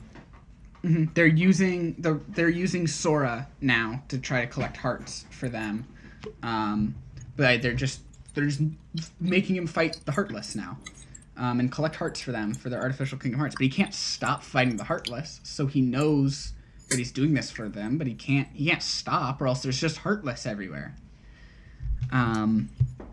Meanwhile, they deal with Pete, good old Pete. From those Mickey Mouse cartoons. He is like Maleficent's second in command. He learns that like Maleficent is dead, but she comes back.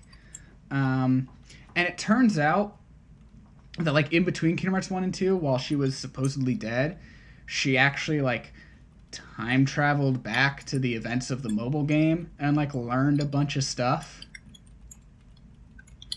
And that will become important for like some of her motivations going forward in a few games. So keep that in mind, and we will get into time travel. It is nuts.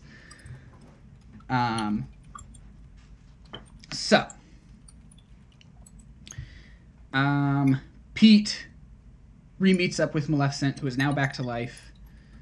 They are trying to control the Heartless. The organization is trying to control the Nobodies. The organization gains control of the Heartless.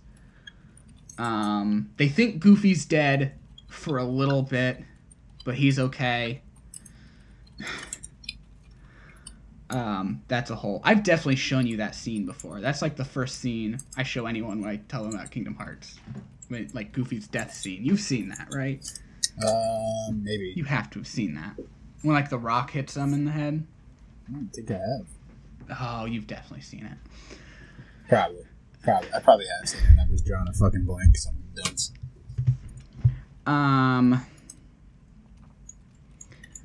Over the course of the game, Sora defeats the rest of the organization,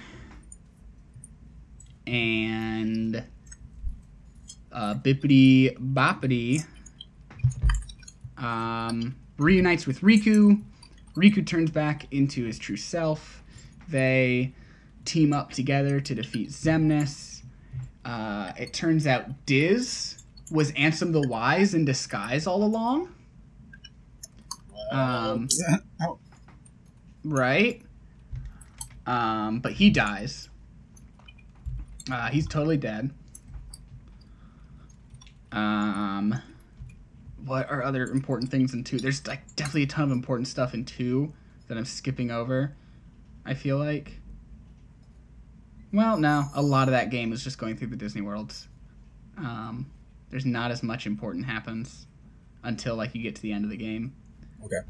So, I think we're good there. I might jump back to 2 later. Okay. But next... oh yeah, and like they all go back to Destiny Islands. They're finally like happy and together again. Yeah, Sora, Riku, and Kairi are, I mean. And everyone in Organization 13 is dead, right? So we jump forward, at most like a week things have wound down. We're back in Disney Castle, which is the castle that King Mickey resides over. And Jiminy is trying to figure out why his journals are blank. And this is Kingdom Hearts coded, or as we have in America, recoded. The re is what they say for remakes. We had a Chain of Memories here, which was the original Chain of Memories was for Game Boy Advance. They remade it for PlayStation 2. That was Chain of Memories. Okay. The original coded was a Japanese-only mobile game. They remade it for the Nintendo DS. Okay, so this is a new game. Mm-hmm. So this is recoded.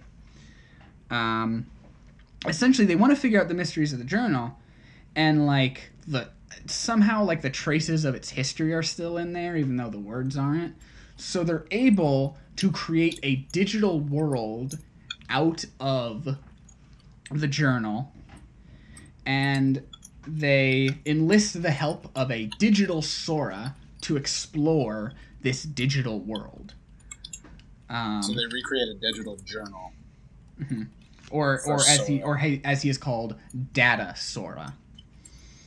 Data Sora they create and it's basically just a rehash of the first game. But a few things happen differently. For example, Mickey and Donald and Goofy and Jiminy and Chip and Dale, who are the engineers at Disney Castle, that's their role, they get trapped inside the digital world by Maleficent and Pete, because here's where it's important. They kind of Recoded's a weird one. The game wasn't important at first, but when they when they released one of the collections, they turned Recoded into a cutscene movie, and they added new things to it to make it more important. To make it all tie together and shit. Mm-hmm. And one of the things that they added is Maleficent's looking for the Book of Prophecies now. Remember all the way back when you were talking about the mobile game and the Master of Masters had the Book of Prophecies? Yes, I could see in the future, whatever. Mm-hmm. Maleficent's looking for this because she wants to use this to her advantage. Because when she time traveled back to the events of the mobile game, this is when she learned about it. So now she wants it. And she thinks that going into the digital world is going to help her. It doesn't. And ultimately, they just kind of, it's still not a very important game, so we can get through it pretty quickly. That's kind of it for Recoded, except at the very end, in the secret ending of the game, Mickey is summoned by Yen Sid back to Yen Sid's tower, and is informed that Xehanort is back. Money Mouse was what by Yen Sid? He's summoned by Yen Sid. Because they learn Xehanort is back because when you defeat someone's heartless and their nobody, their original self returns somehow, because they just really need an excuse to get Xehanort back. So much, is Xehanort young or old at this point? It's the old Xehanort. Oh, it's the old fucking geriatric Xehanort. The old Leonard Nimoy Xehanort. Okay. But Xehanort was voiced by Leonard Nimoy before he died. Wait, for real? For real. Oh, that's fucking baller. Yeah, and then of course they had to get someone else who unfortunately also died, and now they have Christopher Lloyd doing the voice. That's fucking baller. Yeah, and so now I'm just keeping an eye on Christopher Lloyd. Christopher Lloyd better not die, or else the role is extremely cursed. Because I think, because his original Japanese voice actor died as well. So it is an old character, so they get old people to do it, but still. Still. This is fucking wild. Right. Anyway, Mickey writes a letter to Sora, Riku, and Kairi and warns them about this, essentially saying that Sora and Riku need to do their Mark of Mastery exam. they need to test to become Keyblade Masters because, Xehanort is back, and they need to be prepared to deal with this. So this is where we get into Dream Drop Distance, okay? One sec. They got to take their Keyblade Mastery exam. Mm-hmm. The Mark of Mastery is the name. Yeah, Mark of Mastery. Okay. Mark of Mastery. So, that's all that Dream Drop Distance is about. Sora and Riku are sent to unlock the hearts of sleeping worlds. This is how they will perform their test. Essentially, the way that you test for the Mark of Mastery is really up to whoever the tester is. All Terra and Aqua had to do was fight some balls of light and spar each other. But here, Sora and Riku are tasked with saving worlds saving worlds and learning the power of waking. Or at least Sora needs to learn the power of waking. But essentially, they have to go in and save these sleeping worlds that are what's left of worlds that fell to darkness before, that are sort of, quote, dreaming of their last moments. So it just kind of cycles through the events again of what happened previously. And once we get towards the end here, Sora is confronted by Xigbar, except Xigbar's supposed to be dead. And there's Xehanort and a whole bunch of other Organization 13 figures, at least wearing the coat, because now that Xehanort is back, he's creating what he calls the true Organization 13. Free from all these traitors before. And he's filled this with Xemnas and Ansem and even his young self, because he's discovered time travel. Now, the rules of time travel in Kingdom Hearts are fucking nuts, okay? Essentially, a piece of yourself must have been left behind in the past, and then you can return to that. That's how they explain it. But, when they say a piece, it's in a very, it's not, literally, cut off your pinky or whatever. It's, That's what I was thinking. I was like, this dude's arm fell off. It's, very, in the, spiritual, heart, peace sense, whatever. If you exist, but in a different form, you can go to there. So it's Xehanort could travel to the past where Ansem exists because it's not the same. Right? So he's connected to that other version of himself. We learn that this is why young Xehanort wanted to leave Destiny Islands in the first place, because one of these other Xehanorts time traveled and planted that idea in him and pushed him out for that, right? So we've cycled back to that. But they want Sora to be their 13th, because now what Xehanort is doing, and what he actually really wanted, what Xemnas wanted to do all along when they were creating Kingdom Hearts, is they didn't want to give everyone their hearts. In fact, we learn here that these special nobodies can actually eventually grow their own hearts. What Xehanort wanted to do was he wanted to turn all these people, he wanted to have control of all of their bodies. He wanted to turn all of them into other Xehanorts, so that they're all him. There's not other people here to be in control, right? So they'll just all Xigbar listen to him. Or Xehanort? He doesn't. What's that? Xigbar wanted to turn all of the Xehanorts? Xehanort wanted to turn all Xehanort wanted to. So that is just him. Okay. I'm sorry, it's funny. This is that getting you just so said complicated. what you said, because we will get into that. There's a thing with Xigbar. We will get into it when we get into it. It hasn't been explored fully. It's a very recent twist to be revealed. Anyway, they want Sora to be the 13th vessel because they still need a Keyblade wielder, right? Yeah.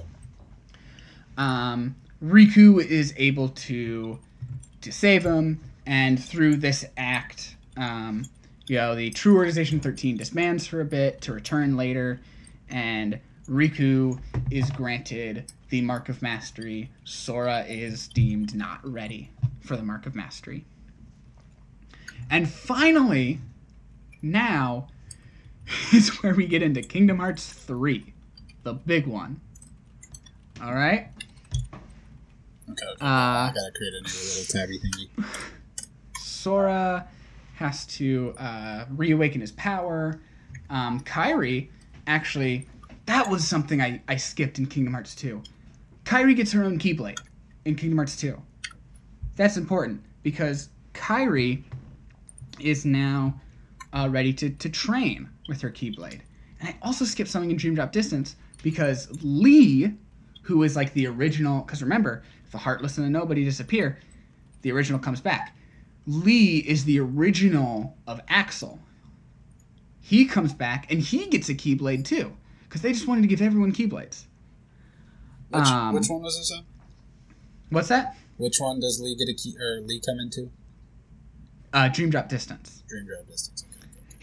He's actually like part of helping save Sora from the True Organization. And so now in Kingdom Hearts 3, Kairi and Lee are training together to use their Keyblades because they are to be part of this new team, the new Guardians of Light. You see, remember how I mentioned earlier, like an hour and a half ago, that there were 7 light people? Yes, that the Keyblade was fractured into 20 pieces, 7 of light, 13 of dark. So they're creating the 7 of light. Yes, because this True Organization 13 is a 13 of dark. So they need the 7 of light to confront the 13 of dark. Now, you might think, won't this just be that equal clash again? Won't this just recreate the Keyblade and reignite the Keyblade War and bring about the true Kingdom Hearts that Xehanort could take the power of? Yes, it absolutely will. But they have to, or else they'll just get the 13 Princesses of Heart to do it.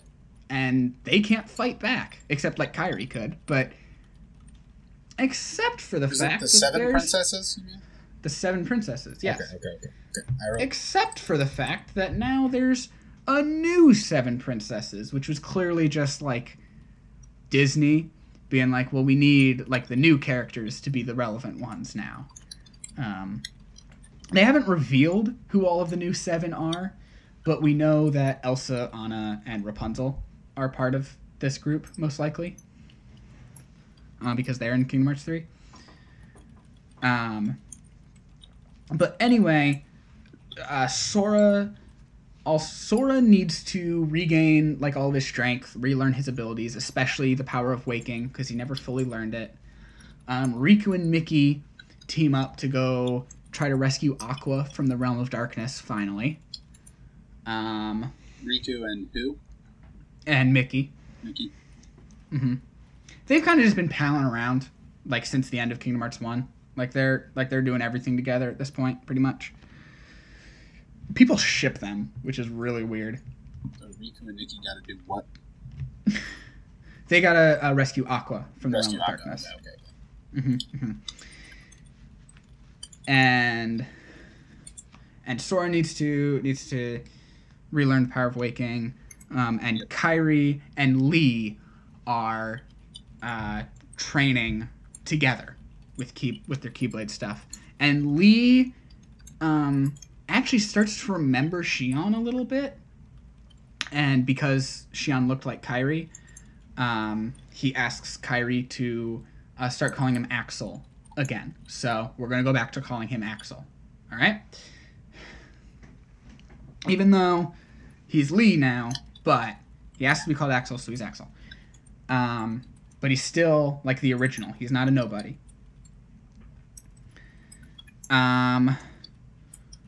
Over the course of this, we learn who some of the other members of the True Organization 13 are. Strangely enough, Marluxia's one of them, and Larxene even though like they were the two that completely wanted to betray the original Organization 13, and I have no idea why they have a place in the organization. But also in the true organization are the Riku from the past that had been possessed by Ansem, because that counts as like a separate entity from Ansem, so they can pull him into the future. Young Xehanort is on this team. Have I been spelling Xehanort right? Is it Zaonort? Nope. Okay, well at this point I've got Xehanort typed so many fucking time. It doesn't matter. That's how Xehanort's spelled right, now. It says X, isn't it? Xehanort.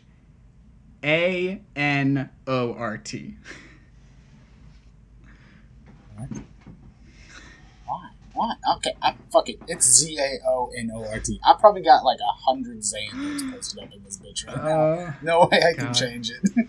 So I'm gonna be looking at this quiz and it's gonna say Xehanort. I'm gonna be like, who the fuck is this? Oh, well, I'll just ask you. I'm just gonna ask you the questions out loud anyway. Okay. All right. So Young Xehanort is also a part of the True Organization 13. Mm-hmm. Yes. We've got Syx. We already mentioned Zigbar. Luxord is part of the True Organization 13. Demix and Vexen are supposed to be. However, they get pushed out in favor of they find a way to bring Shion back, but like without all her memories from before. So they're like, oh, perfect, our little puppet to control again. So Vexen and who else? And Demix. Okay. And because they get pushed out of the True Organization, they actually end up doing some stuff, helping the heroes, which we'll get into that in a second. One very, very important thing to mention is that in Sora's adventures going through Disney worlds in this game, when he is in the Toy Story world, Rex really likes this game called Virum Rex. And he actually believes Sora, who, presents as an action figure when he comes into this world, because that's actually, I can't believe I haven't mentioned this yet. Certain worlds, in order to blend in, because, you can't know about the existence of other worlds, their magic will, transform them to, fit within the worlds. Like, they go to the Toy Story world, they become action figures. They go to the Monsters, Inc. world, they become monsters. They go to the Little Mermaid world, they become sea creatures. Right? Does all that make sense? They go to, the Halloween Town world, Donald becomes a mummy, Sora becomes a vampire, stuff like that, right? Yeah, I just wrote form changes based on worlds so they fit in appropriately. Perfect. Anyway, Rex believes Sora to be an action figure based on this game. The main character, Yo-Zora, even though he looks nothing like Yo-Zora. In fact, Sora even comments that Yo-Zora looks more like Riku. How do you spell Yo-Zora? Yo-Zora? Yozora. Okay. Anyway, this is important. This will come up again later. But Sora, he hasn't earned the power of waking yet, but he determines that he needs to go. He needs to help Riku and Mickey get Aqua, and he comes just in the nick of time because Aqua has totally fallen to darkness, and she's going to attack them, and they're no match for her. But Sora comes in and Sora fights her, Sora pushes her back, and Sora and Riku do this move together, and they push the darkness out of Aqua, or the darkness is still in there because she's not pure light, but they restore her to her true self, and she's back. They get her out of the realm of darkness, and now she can go wake up Ventus. And so they wake up Ventus, and the Guardians of Light are coming together. They're assembling their team, And at that point, they're just like, yay! It doesn't really. They kind of play coy about like who the specific 7 are because there's like way more than 7. So it's just like, yeah, you're kind of all working together. It doesn't really matter which of you are the actual 7 Guardians of Light. So the 7, Sora, Riku, Mickey, Kira, Lee, Aqua, and there's one fucking more. That's 6 of the 7. Yeah, Sora, Riku, Kairi, Mickey, Lee, Aqua, and Ventus. Oh, yeah, Ventus. I forgot about him. But, like, Donald and Goofy are there, too, so they're just like, there's, like, 9 Guardians of Light. Yeah. But Donald and Goofy don't really count. Yeah, fuck Donald. That guy sucks. Right. Again, I still blame him for a lot of what happens in the series, because he just wouldn't let Riku come with them back in the first game. Anywho, they're like, all right, we gotta go fight them. And they go and fight the True Organization 13. They get Roxas back, and it turns out like that's what Demyx and Vexen were up to. They were helping them get Roxas back. They got him like into his own. Basically, they like made like empty replica bodies, so that when like Roxas's heart came out of Sora, because like Roxas had his own heart, they just put it into this replica body, and now he has his own body. And like that's how Xion came back too. It's how they bring Naminé back eventually, like later on in the game. And they make their way through the True Organization 13, most of them. They end up getting Terra back through this because it turns out it's like this whole time, Ansem, the Seeker of Darkness, he's had this guardian, just this great big shadowy figure. Turns out the whole time this was Terra. This was what was like left of Terra after like Xehanort had taken the body for himself. So Terra finally like breaks free from whatever restraints are like doing that and frees his heart and gets his own body back and all that good stuff. And then it's time for Sora to go up and fight young Xehanort, Xemnas, and Ansem all at the same time. And he kicks their asses. And then it's finally in the end, time to go fight Xehanort. He's not ready to until Xehanort just fucking kills Kairi. No! Right? Xehanort kills Kairi. So Sora's pissed. He goes and fights Xehanort. In the end, Xehanort just kind of accepts defeat. Ericus's ghost kind of comes back, and he's like, "Hey, we used to be friends. You used to be cool. Come on, just be dead. They beat you. Just come with me, and we can just be chill together." And Xehanort's like, "Oh, all right. We'll go be chill together." And they're like, "We did it. We beat Xehanort. We beat all the 13 Darknesses. We didn't, cause, the events of the Keyblade War to happen again." But Sora's like, "Yeah, but Kairi's dead. Kairi can't be dead. I have to go do something about this." So Sora returns to this place that I did kind of skim over this. Sora does technically die, like, earlier in the game. Yeah, I just kind of skipped over the main character dying. Yeah, he goes to this place called the Final World, where he pieces himself, like, back together and comes back to, like, before he died and, like, fixes it, right? So he willingly goes back to the Final World, and he speaks to Chirithy is there. I can't believe I haven't explained who Chirithy is. Chirithy was like part of the mobile game. Like everyone gets like their own Chirithy, and it's like their companion. Okay, that's the simple way to explain it. So it's like a Palico or something in Monster Hunter.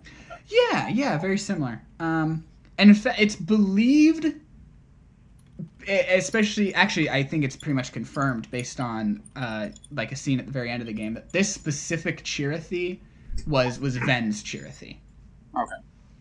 And I think that's like in later games going to be our key to like understanding like what happened to Ven in between the mobile game and Birth by Sleep, and like how all that happened and what happened, because it just doesn't make any sense right now currently. How is he hundreds of years old? But he loses all his memories, so we didn't have to worry about it, right? Yeah. Or maybe the mobile game and like the final update that I don't think is out yet. Maybe that'll explain it. I don't know. So Sora says Kiri can't be dead, tries to get Kiri back. And I had like a little side note that says Sora died, went to the final world, pieces himself together before he died, fixes it, returns back. Also, there's a little Cheerio named Chirithy. Chirithy?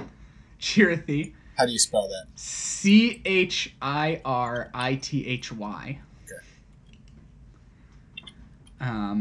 Named what? Does it have a name? No, it's just they're all just named Chirithy. That's their species name and that's their name.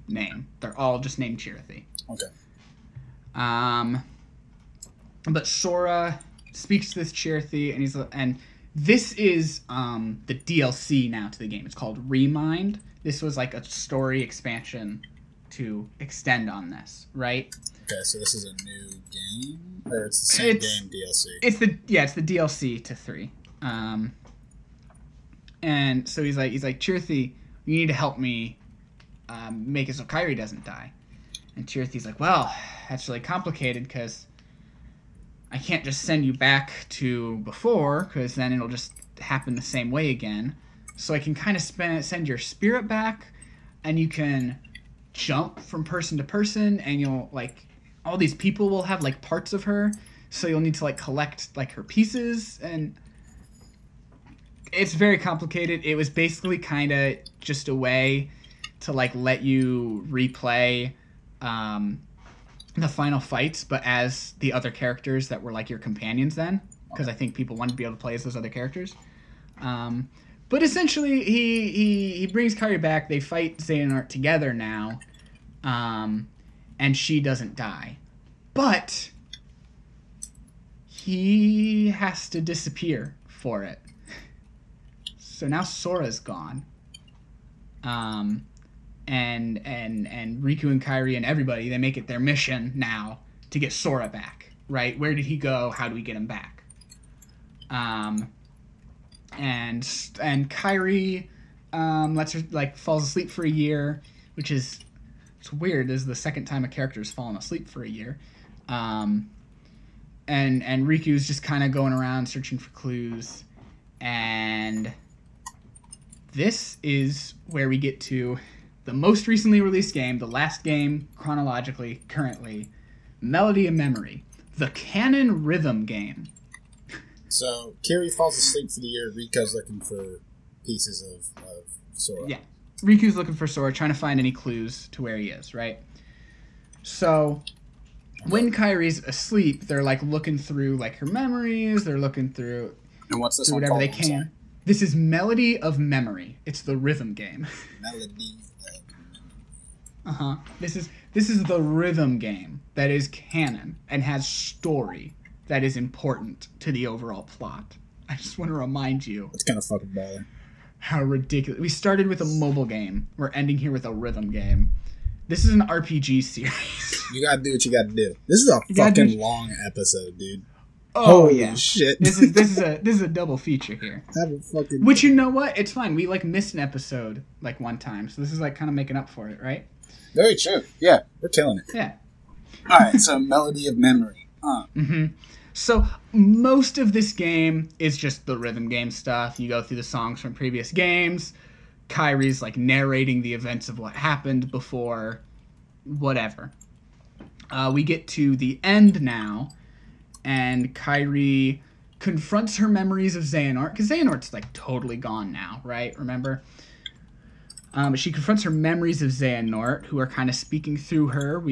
She gets some flashbacks. We kind of learn a little bit about how she got to Destiny Islands from Radiant Garden, which, by the way, oh my god, I totally forgot to mention, Hollow Bastion and Radiant Garden are the same world. We find that out at the end of Kingdom Hearts 2. Radiant Garden became Hollow Bastion because like it was all bleak and dreary, so it wasn't like a nice garden anymore. Okay. It was just like this big like machine thing. And so that's the same world. That might be important. Again, we still have this quiz, this 35 question quiz to take, and I don't know what questions are on it, except for the first question I'm looking at. But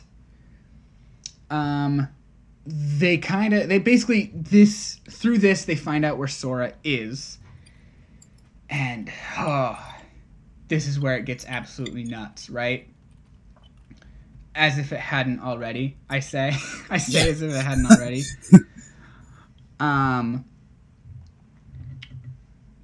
They discover, they discover Sora. They're talking through it. I want to talk through this the same way they do. They're like, well, we have the realm of light, the realm of dark, the realm in between, and of course this encompasses the realms of memories and dreams and data, but those are all reality. What's on the flip side of that? Unreality or fiction. He's in a fictional world. Think back to some things that I said might be important and come up later. Where the hell, I want you to guess, where the hell do you think Sora is right now? Wait. So I think I actually have this. Between 1 and 2. Nope, not between 1 and 2. Okay. Well, this is something I mentioned during 3. I said would come up again.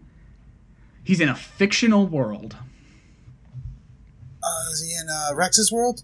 He's in Virum Rex. He's in the world of that video game. Okay. Well, I just got really confused there for a second because there's a part where I wrote between 1 and 2, Maleficent time travel back to the mobile games to learn shit, so it might be important. So fucking remember I get this. that. Please remember this, man. It's important. I wrote that. I get that. Notes, and I was I like, understand that's that. gotta be Okay. Now. Okay. So we're in a fictional world. He's in Rex's video. Holy They shit! Is he the whatever? Yeah, So Yozora? actually, I wanted to come back to this now. This is still another part of Remind. The real, final, secret boss of Remind is Sora fighting Yozora. And we still don't really understand why. We still don't really understand what's going on with that. But that does happen. They do fight. And we kind of get a secret ending that we see Riku in that world now. So we know that he goes there. And he kind of already determined he was going to go there. But without Kairi. Kairi is I still need to train. I'm not done training. Which I think is stupid. Because she was literally when she was training with Lee, she was in a realm where time didn't pass. So she literally had all the time in the world to train. And she's like, I'm not done training yet. They just won't let her do anything. It makes me so mad. Even in the game where she's the main character in the rhythm game, you only play as her for one level. The fuck? It's ridiculous. They don't let her do anything. Anyway, she's like, I'm going to go train with Aqua now. And that's pretty much where the game ends. It offers very little new story. And I'm sure in the next game, they'll just recap everything that was there anyway. Now, it's time for the quiz. I don't think the quiz will have anything from Melody of Memory, because it says, a quiz of Kingdom Hearts throughout the series so far, even a few questions pertaining to Kingdom Hearts 3. Okay? You want to share your screen with me? You can read the question. I was just going to read the questions to you. Okay, yeah, that was it. All right, let's do this. Okay, and I'll read you the options. So, question 1. Who does Terra choose as his successor? Sora, Riku, Kairi, or Roxas? Terra chooses his successor. This is going to be in Birth by Sleep. Terra going to pass his Keyblade on to Riku. Riku.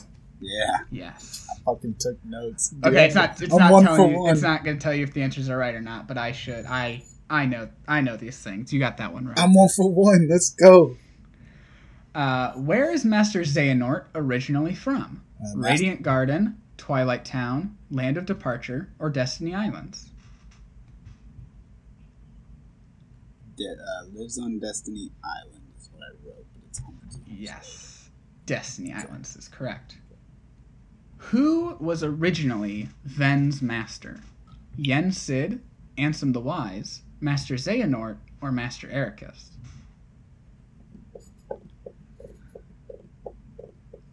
I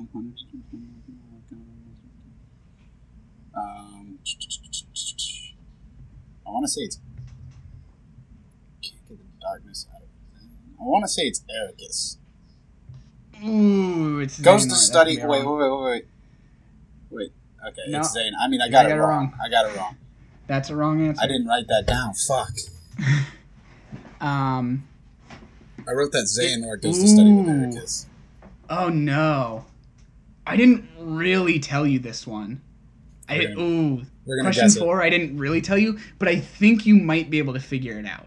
Okay, let's try. Based on what I have told you. So, in Kingdom Hearts, who opened the door on Destiny Islands? Is it Sora, Riku, Kairi, or Terra? I didn't really tell you about the door, but maybe you'll get it. I don't think it's Sora. If it's gonna be anybody, it's gonna be Kyra. Let's pronounce Kairi. Yeah, I don't know why I said Kyra. I'm not, by the way this question is worded, I'm not entirely sure which one would be correct, but I think it should be Riku, but I'm going to put Kairi because that's what you said.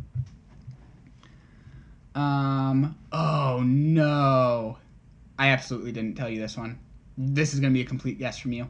What is the name of the fruit on Destiny Islands that intertwines people's destinies together?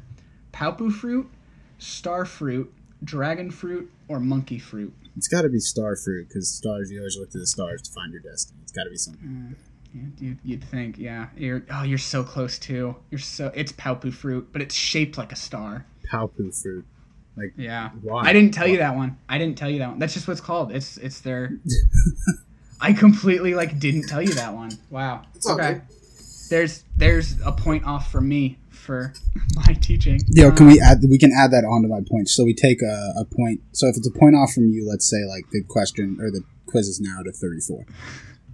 Oh yeah. Point off from me is an extra point for you. Yeah. So that'd be cool. Okay. Yeah. So I feel that makes sense. Yeah. So purposely make sure that one's right.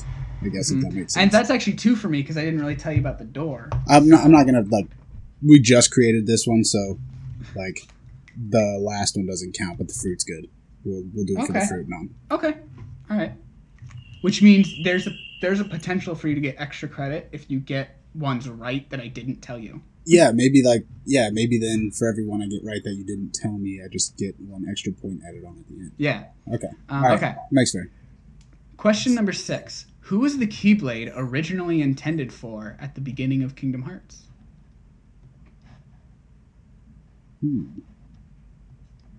Oh, I'm not at the beginning of Kingdom Hearts. At the very beginning of the story? Mm-hmm. Ooh. Was it for Luxu or whatever? Oh, I didn't give you the options. Sorry.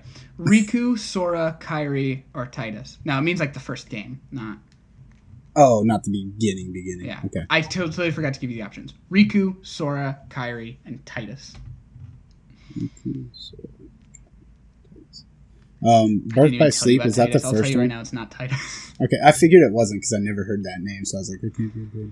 It's Titus from Final Fantasy X, but he's a kid.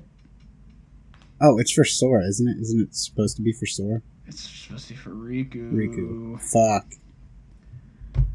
What were question 7? What were Sora, Kairi, Oh and yeah, Riku because Terra was going to on? pass his Keyblade on to Riku.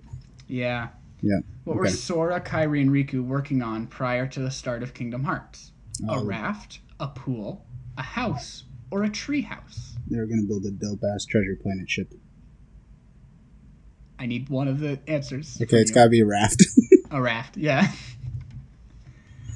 I did not tell you this one. So let me mark an extra point for you, and let's see if you can get it. What is the name of Sora's Keyblade? Kingdom Key, Way to Dawn, Kingdom Key D, or Rainfell? I feel like it's Kingdom Key. Absolutely. Fun fact, Kingdom Key D is Mickey's Keyblade. The D stands for darkness. He has the dark, opposite of it. I thought it would have stood for Disney because Disney likes to market inside of their So there you go. There's an extra point for you. Good job. Yeah, that's 2 points, baby. Let's go. All right. Let's see if you can figure this one out. I gave you all the information for it, but I didn't explicitly tell you. Okay.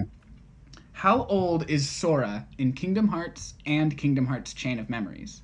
15, 14, 16, or 17? So he'd slept...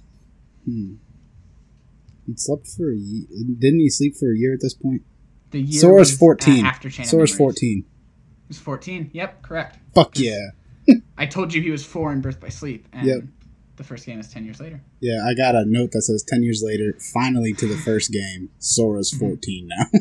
Oh, I think I did actually say he's 14. Okay. Yeah, I think you did. Oh, no, I did tell you this one. What was the first world on Sora's journey? Traverse Town, Castle Oblivion, Traverse Town. Twilight Town, or Land of Departure? Yes, Traverse Town. In Kingdom Hearts 2, what was the only message in Jiminy's journal? I surprised I told you this one. It was like something... Is it thank Naminé, thank Kairi, find Mickey, or the journal was blank? Journal empty minus Naminé. So it's got to be thank Naminé. Thank Naminé. Absolutely. In Kingdom Hearts Birth by Sleep, what were Terra and Aqua preparing for?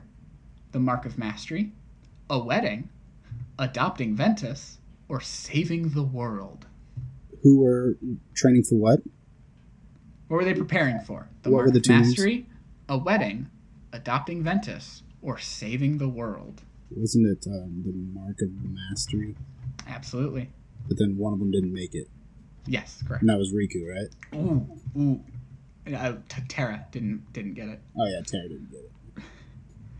In Kingdom Hearts Birth by Sleep, I didn't tell you this one, so here's going to be an extra point for you. Okay. This is a very specific one. This is not like part of the broad plot. In Kingdom Hearts Birth by Sleep, who asked Aqua out on a date? Was it Zack, Lee, Bragg, or Ienzo? So, I'm going to scroll down to the bottom here because there's a list of names where they were doing shit together. What were the names, again, that you just said? Zack, Lee, Bragg, or Ienzo? So, I don't think it would be Bragg. Because Bragg's one of the bad dudes. So this is, remember, this happened in Birth by Sleep. Yep. Then what were the other three? Zack. I don't even remember Zack. So there was probably. But does that mean anything? Does that mean anything? I could have just not told you about Zack. So that's why I'm like, there probably is a Zack. Like, just because that name just seems way too out there.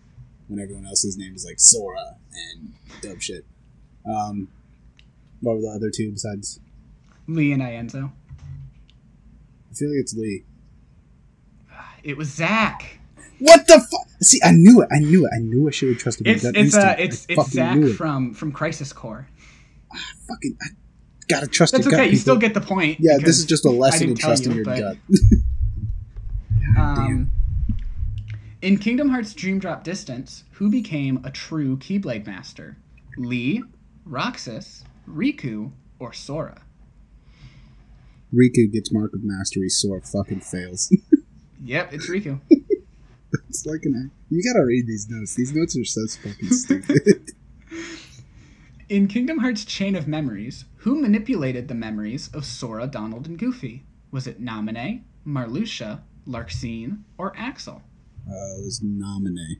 It was Naminé. Because she first started fucking with Sora as he was moving. Ooh, okay. I didn't tell you this one. This isn't even about the plot. This one's not even about the plot. So we'll see if you can get this. All right. In Kingdom Hearts 2 Final Mix, what is the name of the area where the data battles of Organization 13 can be fought? The Cavern of Remembrance, the Garden of Assemblage, Where Nothing Gathers, or the World That Never Was?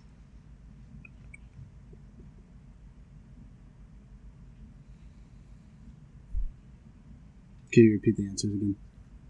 Cavern of Remembrance, Garden of Assemblage. I feel like it's got to be Cavern of Where Nothing Remembrance. Gathers, or World That Never Was. Is it Remembrance?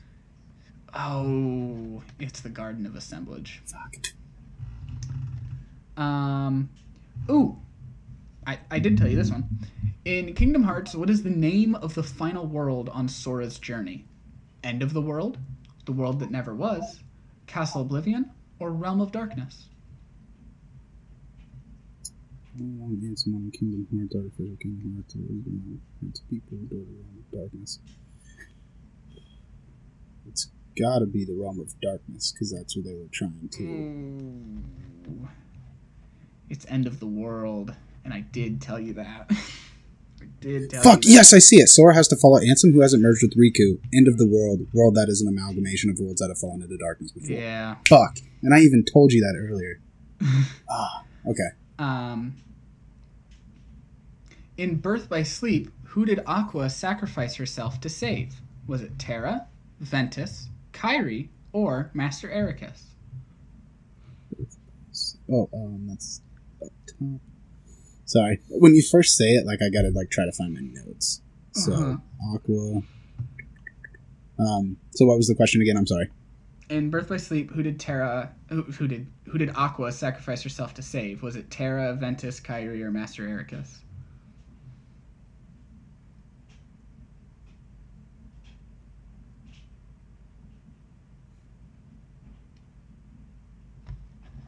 Wow, this is great content. This just solid 10 So I'm reading through these fucking notes. It's so all of my notes are so convoluted. None of this makes sense. If you just take a single line, it's what the this dude has a fever dream and just writing it down. It's got to be Terra. Yeah, there's Terra. I accidentally said his name, and I was just really hoping you didn't catch it. I was so fucking zoned in there trying to find shit. Okay. I kind of told you this one. It's asking it in a weird way. It's worded differently than I would have worded it. But at the end of Dream Drop Distance, who returns? Is it Master Xehanort, Terra, Aqua, or Ventus? Who returns at the end of Dream Drop Distance?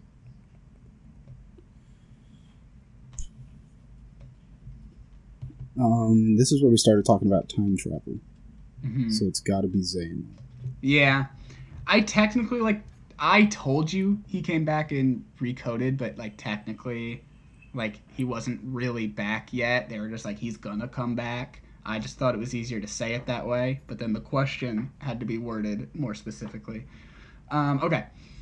Who is Roxas the nobody of? Ventus, Sora, Riku, or Vanitas? Roxas. Sora. Sora, yep. Ooh, okay. Here's one I didn't tell you. So here's your chance to get an extra point. Double or nothing. What are the two Keyblades Roxas wields? Oathkeeper and Oblivion, Kingdom Key and Kingdom Key D, Way to Dawn and Kingdom Key, or none? So I'm pretty sure it's Kingdom Key and Kingdom Key D, because if I remember right, you just told me that. Kingdom Key is Sora's Keyblade, and Kingdom Key D is Mickey's. And that's right. While Roxas does wield Kingdom Key when he's just wielding one Keyblade, when he's wielding two, it is Oathkeeper and Oblivion. Okay. In Kingdom Hearts 2, who does Organization 13 keep referring to Sora as? I'm going to give you a half extra point, because while I didn't tell you this one, I think you should be able to figure it out. So, do they refer to him as Ventus, Roxas, Vanitas, or Xion? Roxas. Yeah. I'll give you a half extra point for that one, because it should be easy to figure out, but I didn't tell you. Oh, in Kingdom Hearts 358 Days Over 2, who was the 14th member? Xion, Kairi, Aqua, or Naminé? Yeah, Xion, because at this point I started writing Organization 14, or Organization 13, but there's 14 members every time you said Organization 13. Wow. There's a lot. That's probably why my fingers are cramping. I was adding so much useless shit.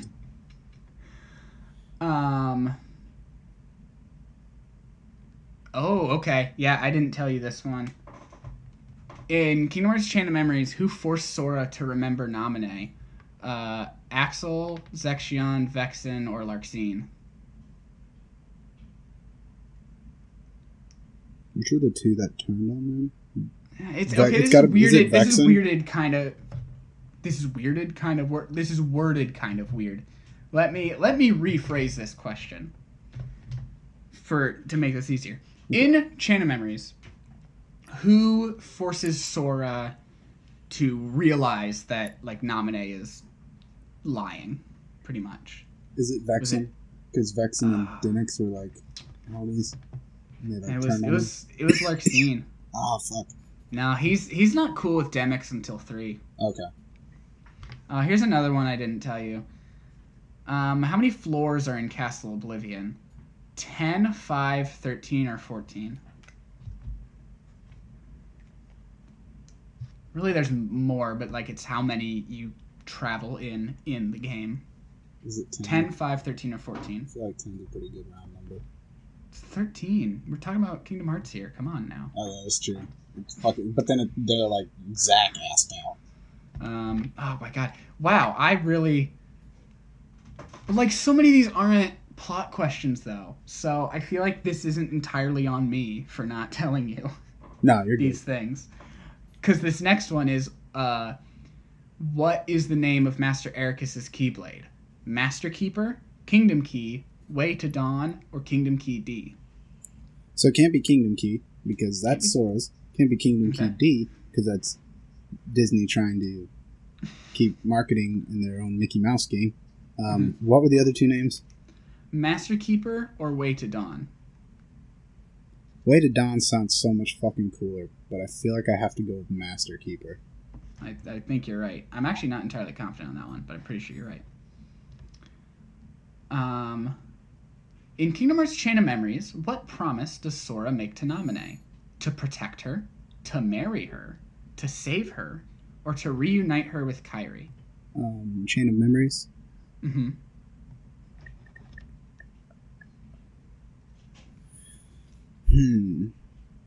So there's not many memories of fake memories. It's true. Tricked Sora into betraying. I feel like to protect her. I think it was to protect her. And you know what? Something I totally forgot to tell you. What? That I'll tell you now, just in case it comes up in these last few questions. All right. Well. Naminé is Kairi's nobody. Kairi doesn't get a Heartless because she has a heart of pure light, but she did get a nobody when her heart went to Sora, and that's Naminé. Okay. Okay. I can't believe I just completely glossed over that. In Kingdom Hearts 2, who abducted Kairi after she got away from Axel? Xigbar, Luxord, Xemnas, or Saïx? I didn't tell you this one. So that's an extra point for you, but let's see if you can guess. So Xigbar, Luxord. Xigbar, Luxord, Xemnas, or Saïx? Who abducted Kairi after she got away from Axel? I feel like it's probably... So, in this one, Axel and Roxas are like buddies. Mm-hmm. So, was Axel one of the answers? No. Okay, never mind. So it's after she gets away from Axel. Okay, so Axel was already going after her. Who, after she gets away, who abducts her? I want to say it's Xemnas. It was Saïx. Shit. But that's okay, because you still get the point. You just don't get extra credit. In Kingdom Hearts Coded, who is the hero? Sora, Riku, Data Sora, or Roxas? Kingdom Hearts Riku. Oh, that's way down at the bottom.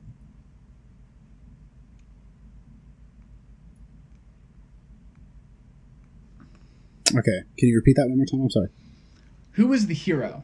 Sora, Riku, Data Sora, or Roxas? So it's going to be Star Trek Data Sora. Data Sora, yep. I see what you did there. All right, you got 5 questions left. In Kingdom Hearts, what world did Sora temporarily lose possession of the Keyblade? Olympus Coliseum, Neverland, End of the World, or Hollow Bastion? Was it Hollow Bastion? It's Hollow Bastion. Good job.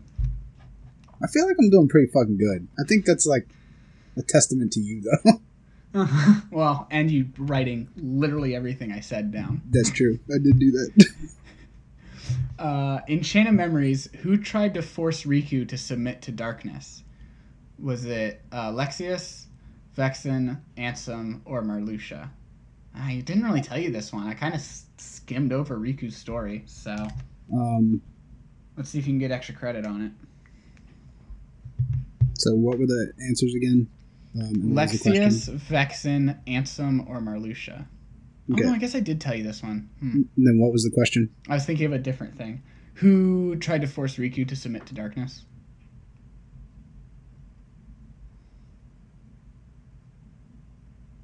Guess I'm actually not sure. I could see this one going two ways.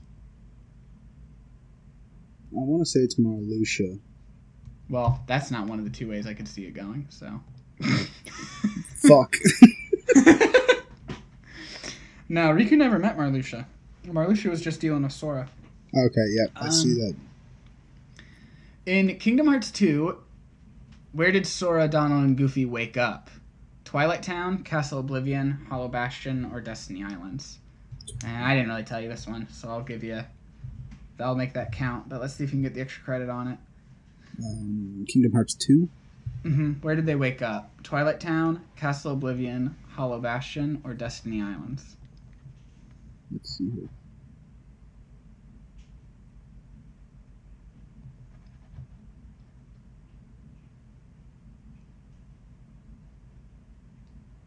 Twilight Town. Yeah, good job. I didn't tell you that because they went to sleep in Castle Oblivion, but yeah, they woke up in Twilight Town. Okay, I see. This was actually written before Kingdom Hearts 3, so I guess these last few questions are like based on what was already known about 3 before it came out. Okay. So it says, in the upcoming Kingdom Hearts 3, Sora has reached the title of Keyblade Master. True or false? Sora has not reached the rank of Keyblade Master at this point. Correct. You are correct. Oh, no, never mind. This one is based on the first game. I thought like the last 3 would all be Kingdom Hearts 3, but maybe it was just that one. In Kingdom Hearts, Kairi's heart sought shelter in Sora's. True or false? Kairi's heart sought shelter in Sora's.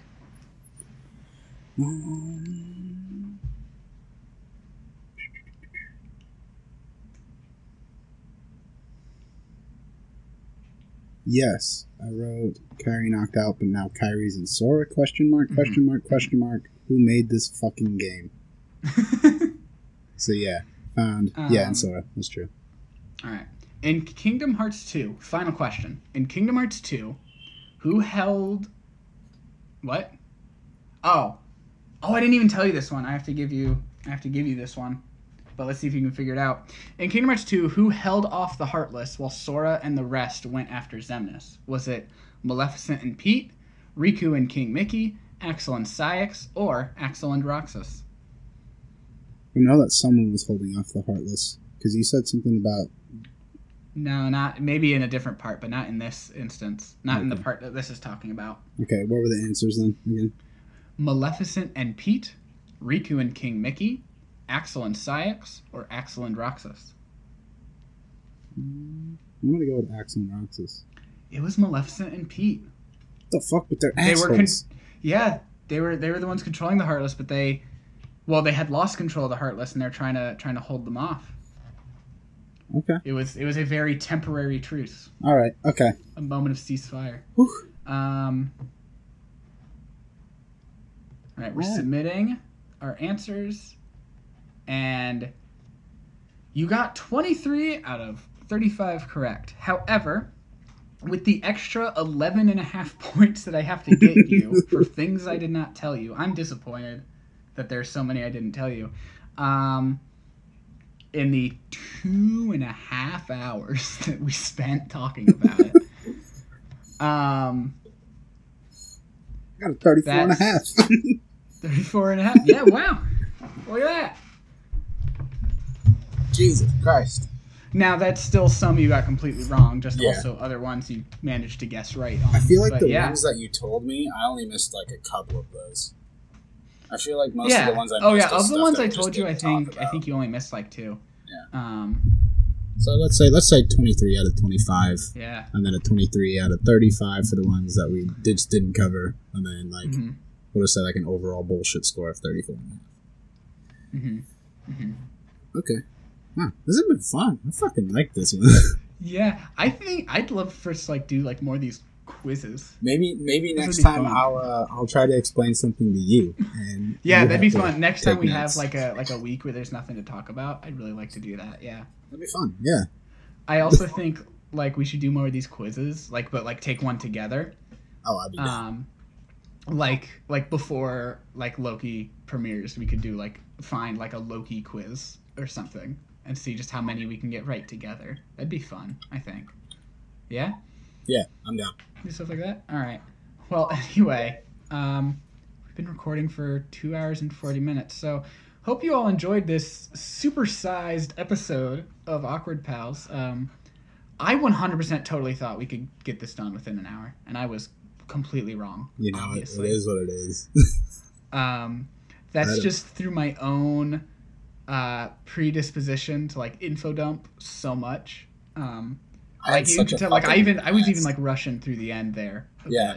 Well, you'll notice once we get to page 8ish, whole games just start taking place in a half a page, whereas before one game, the first mobile games took a page. Well, I think part of it is I was explaining games and concepts at the same time. So then we get to later games and it's okay, well that concept's already been explained. Yeah, that's very true. The basis of it was.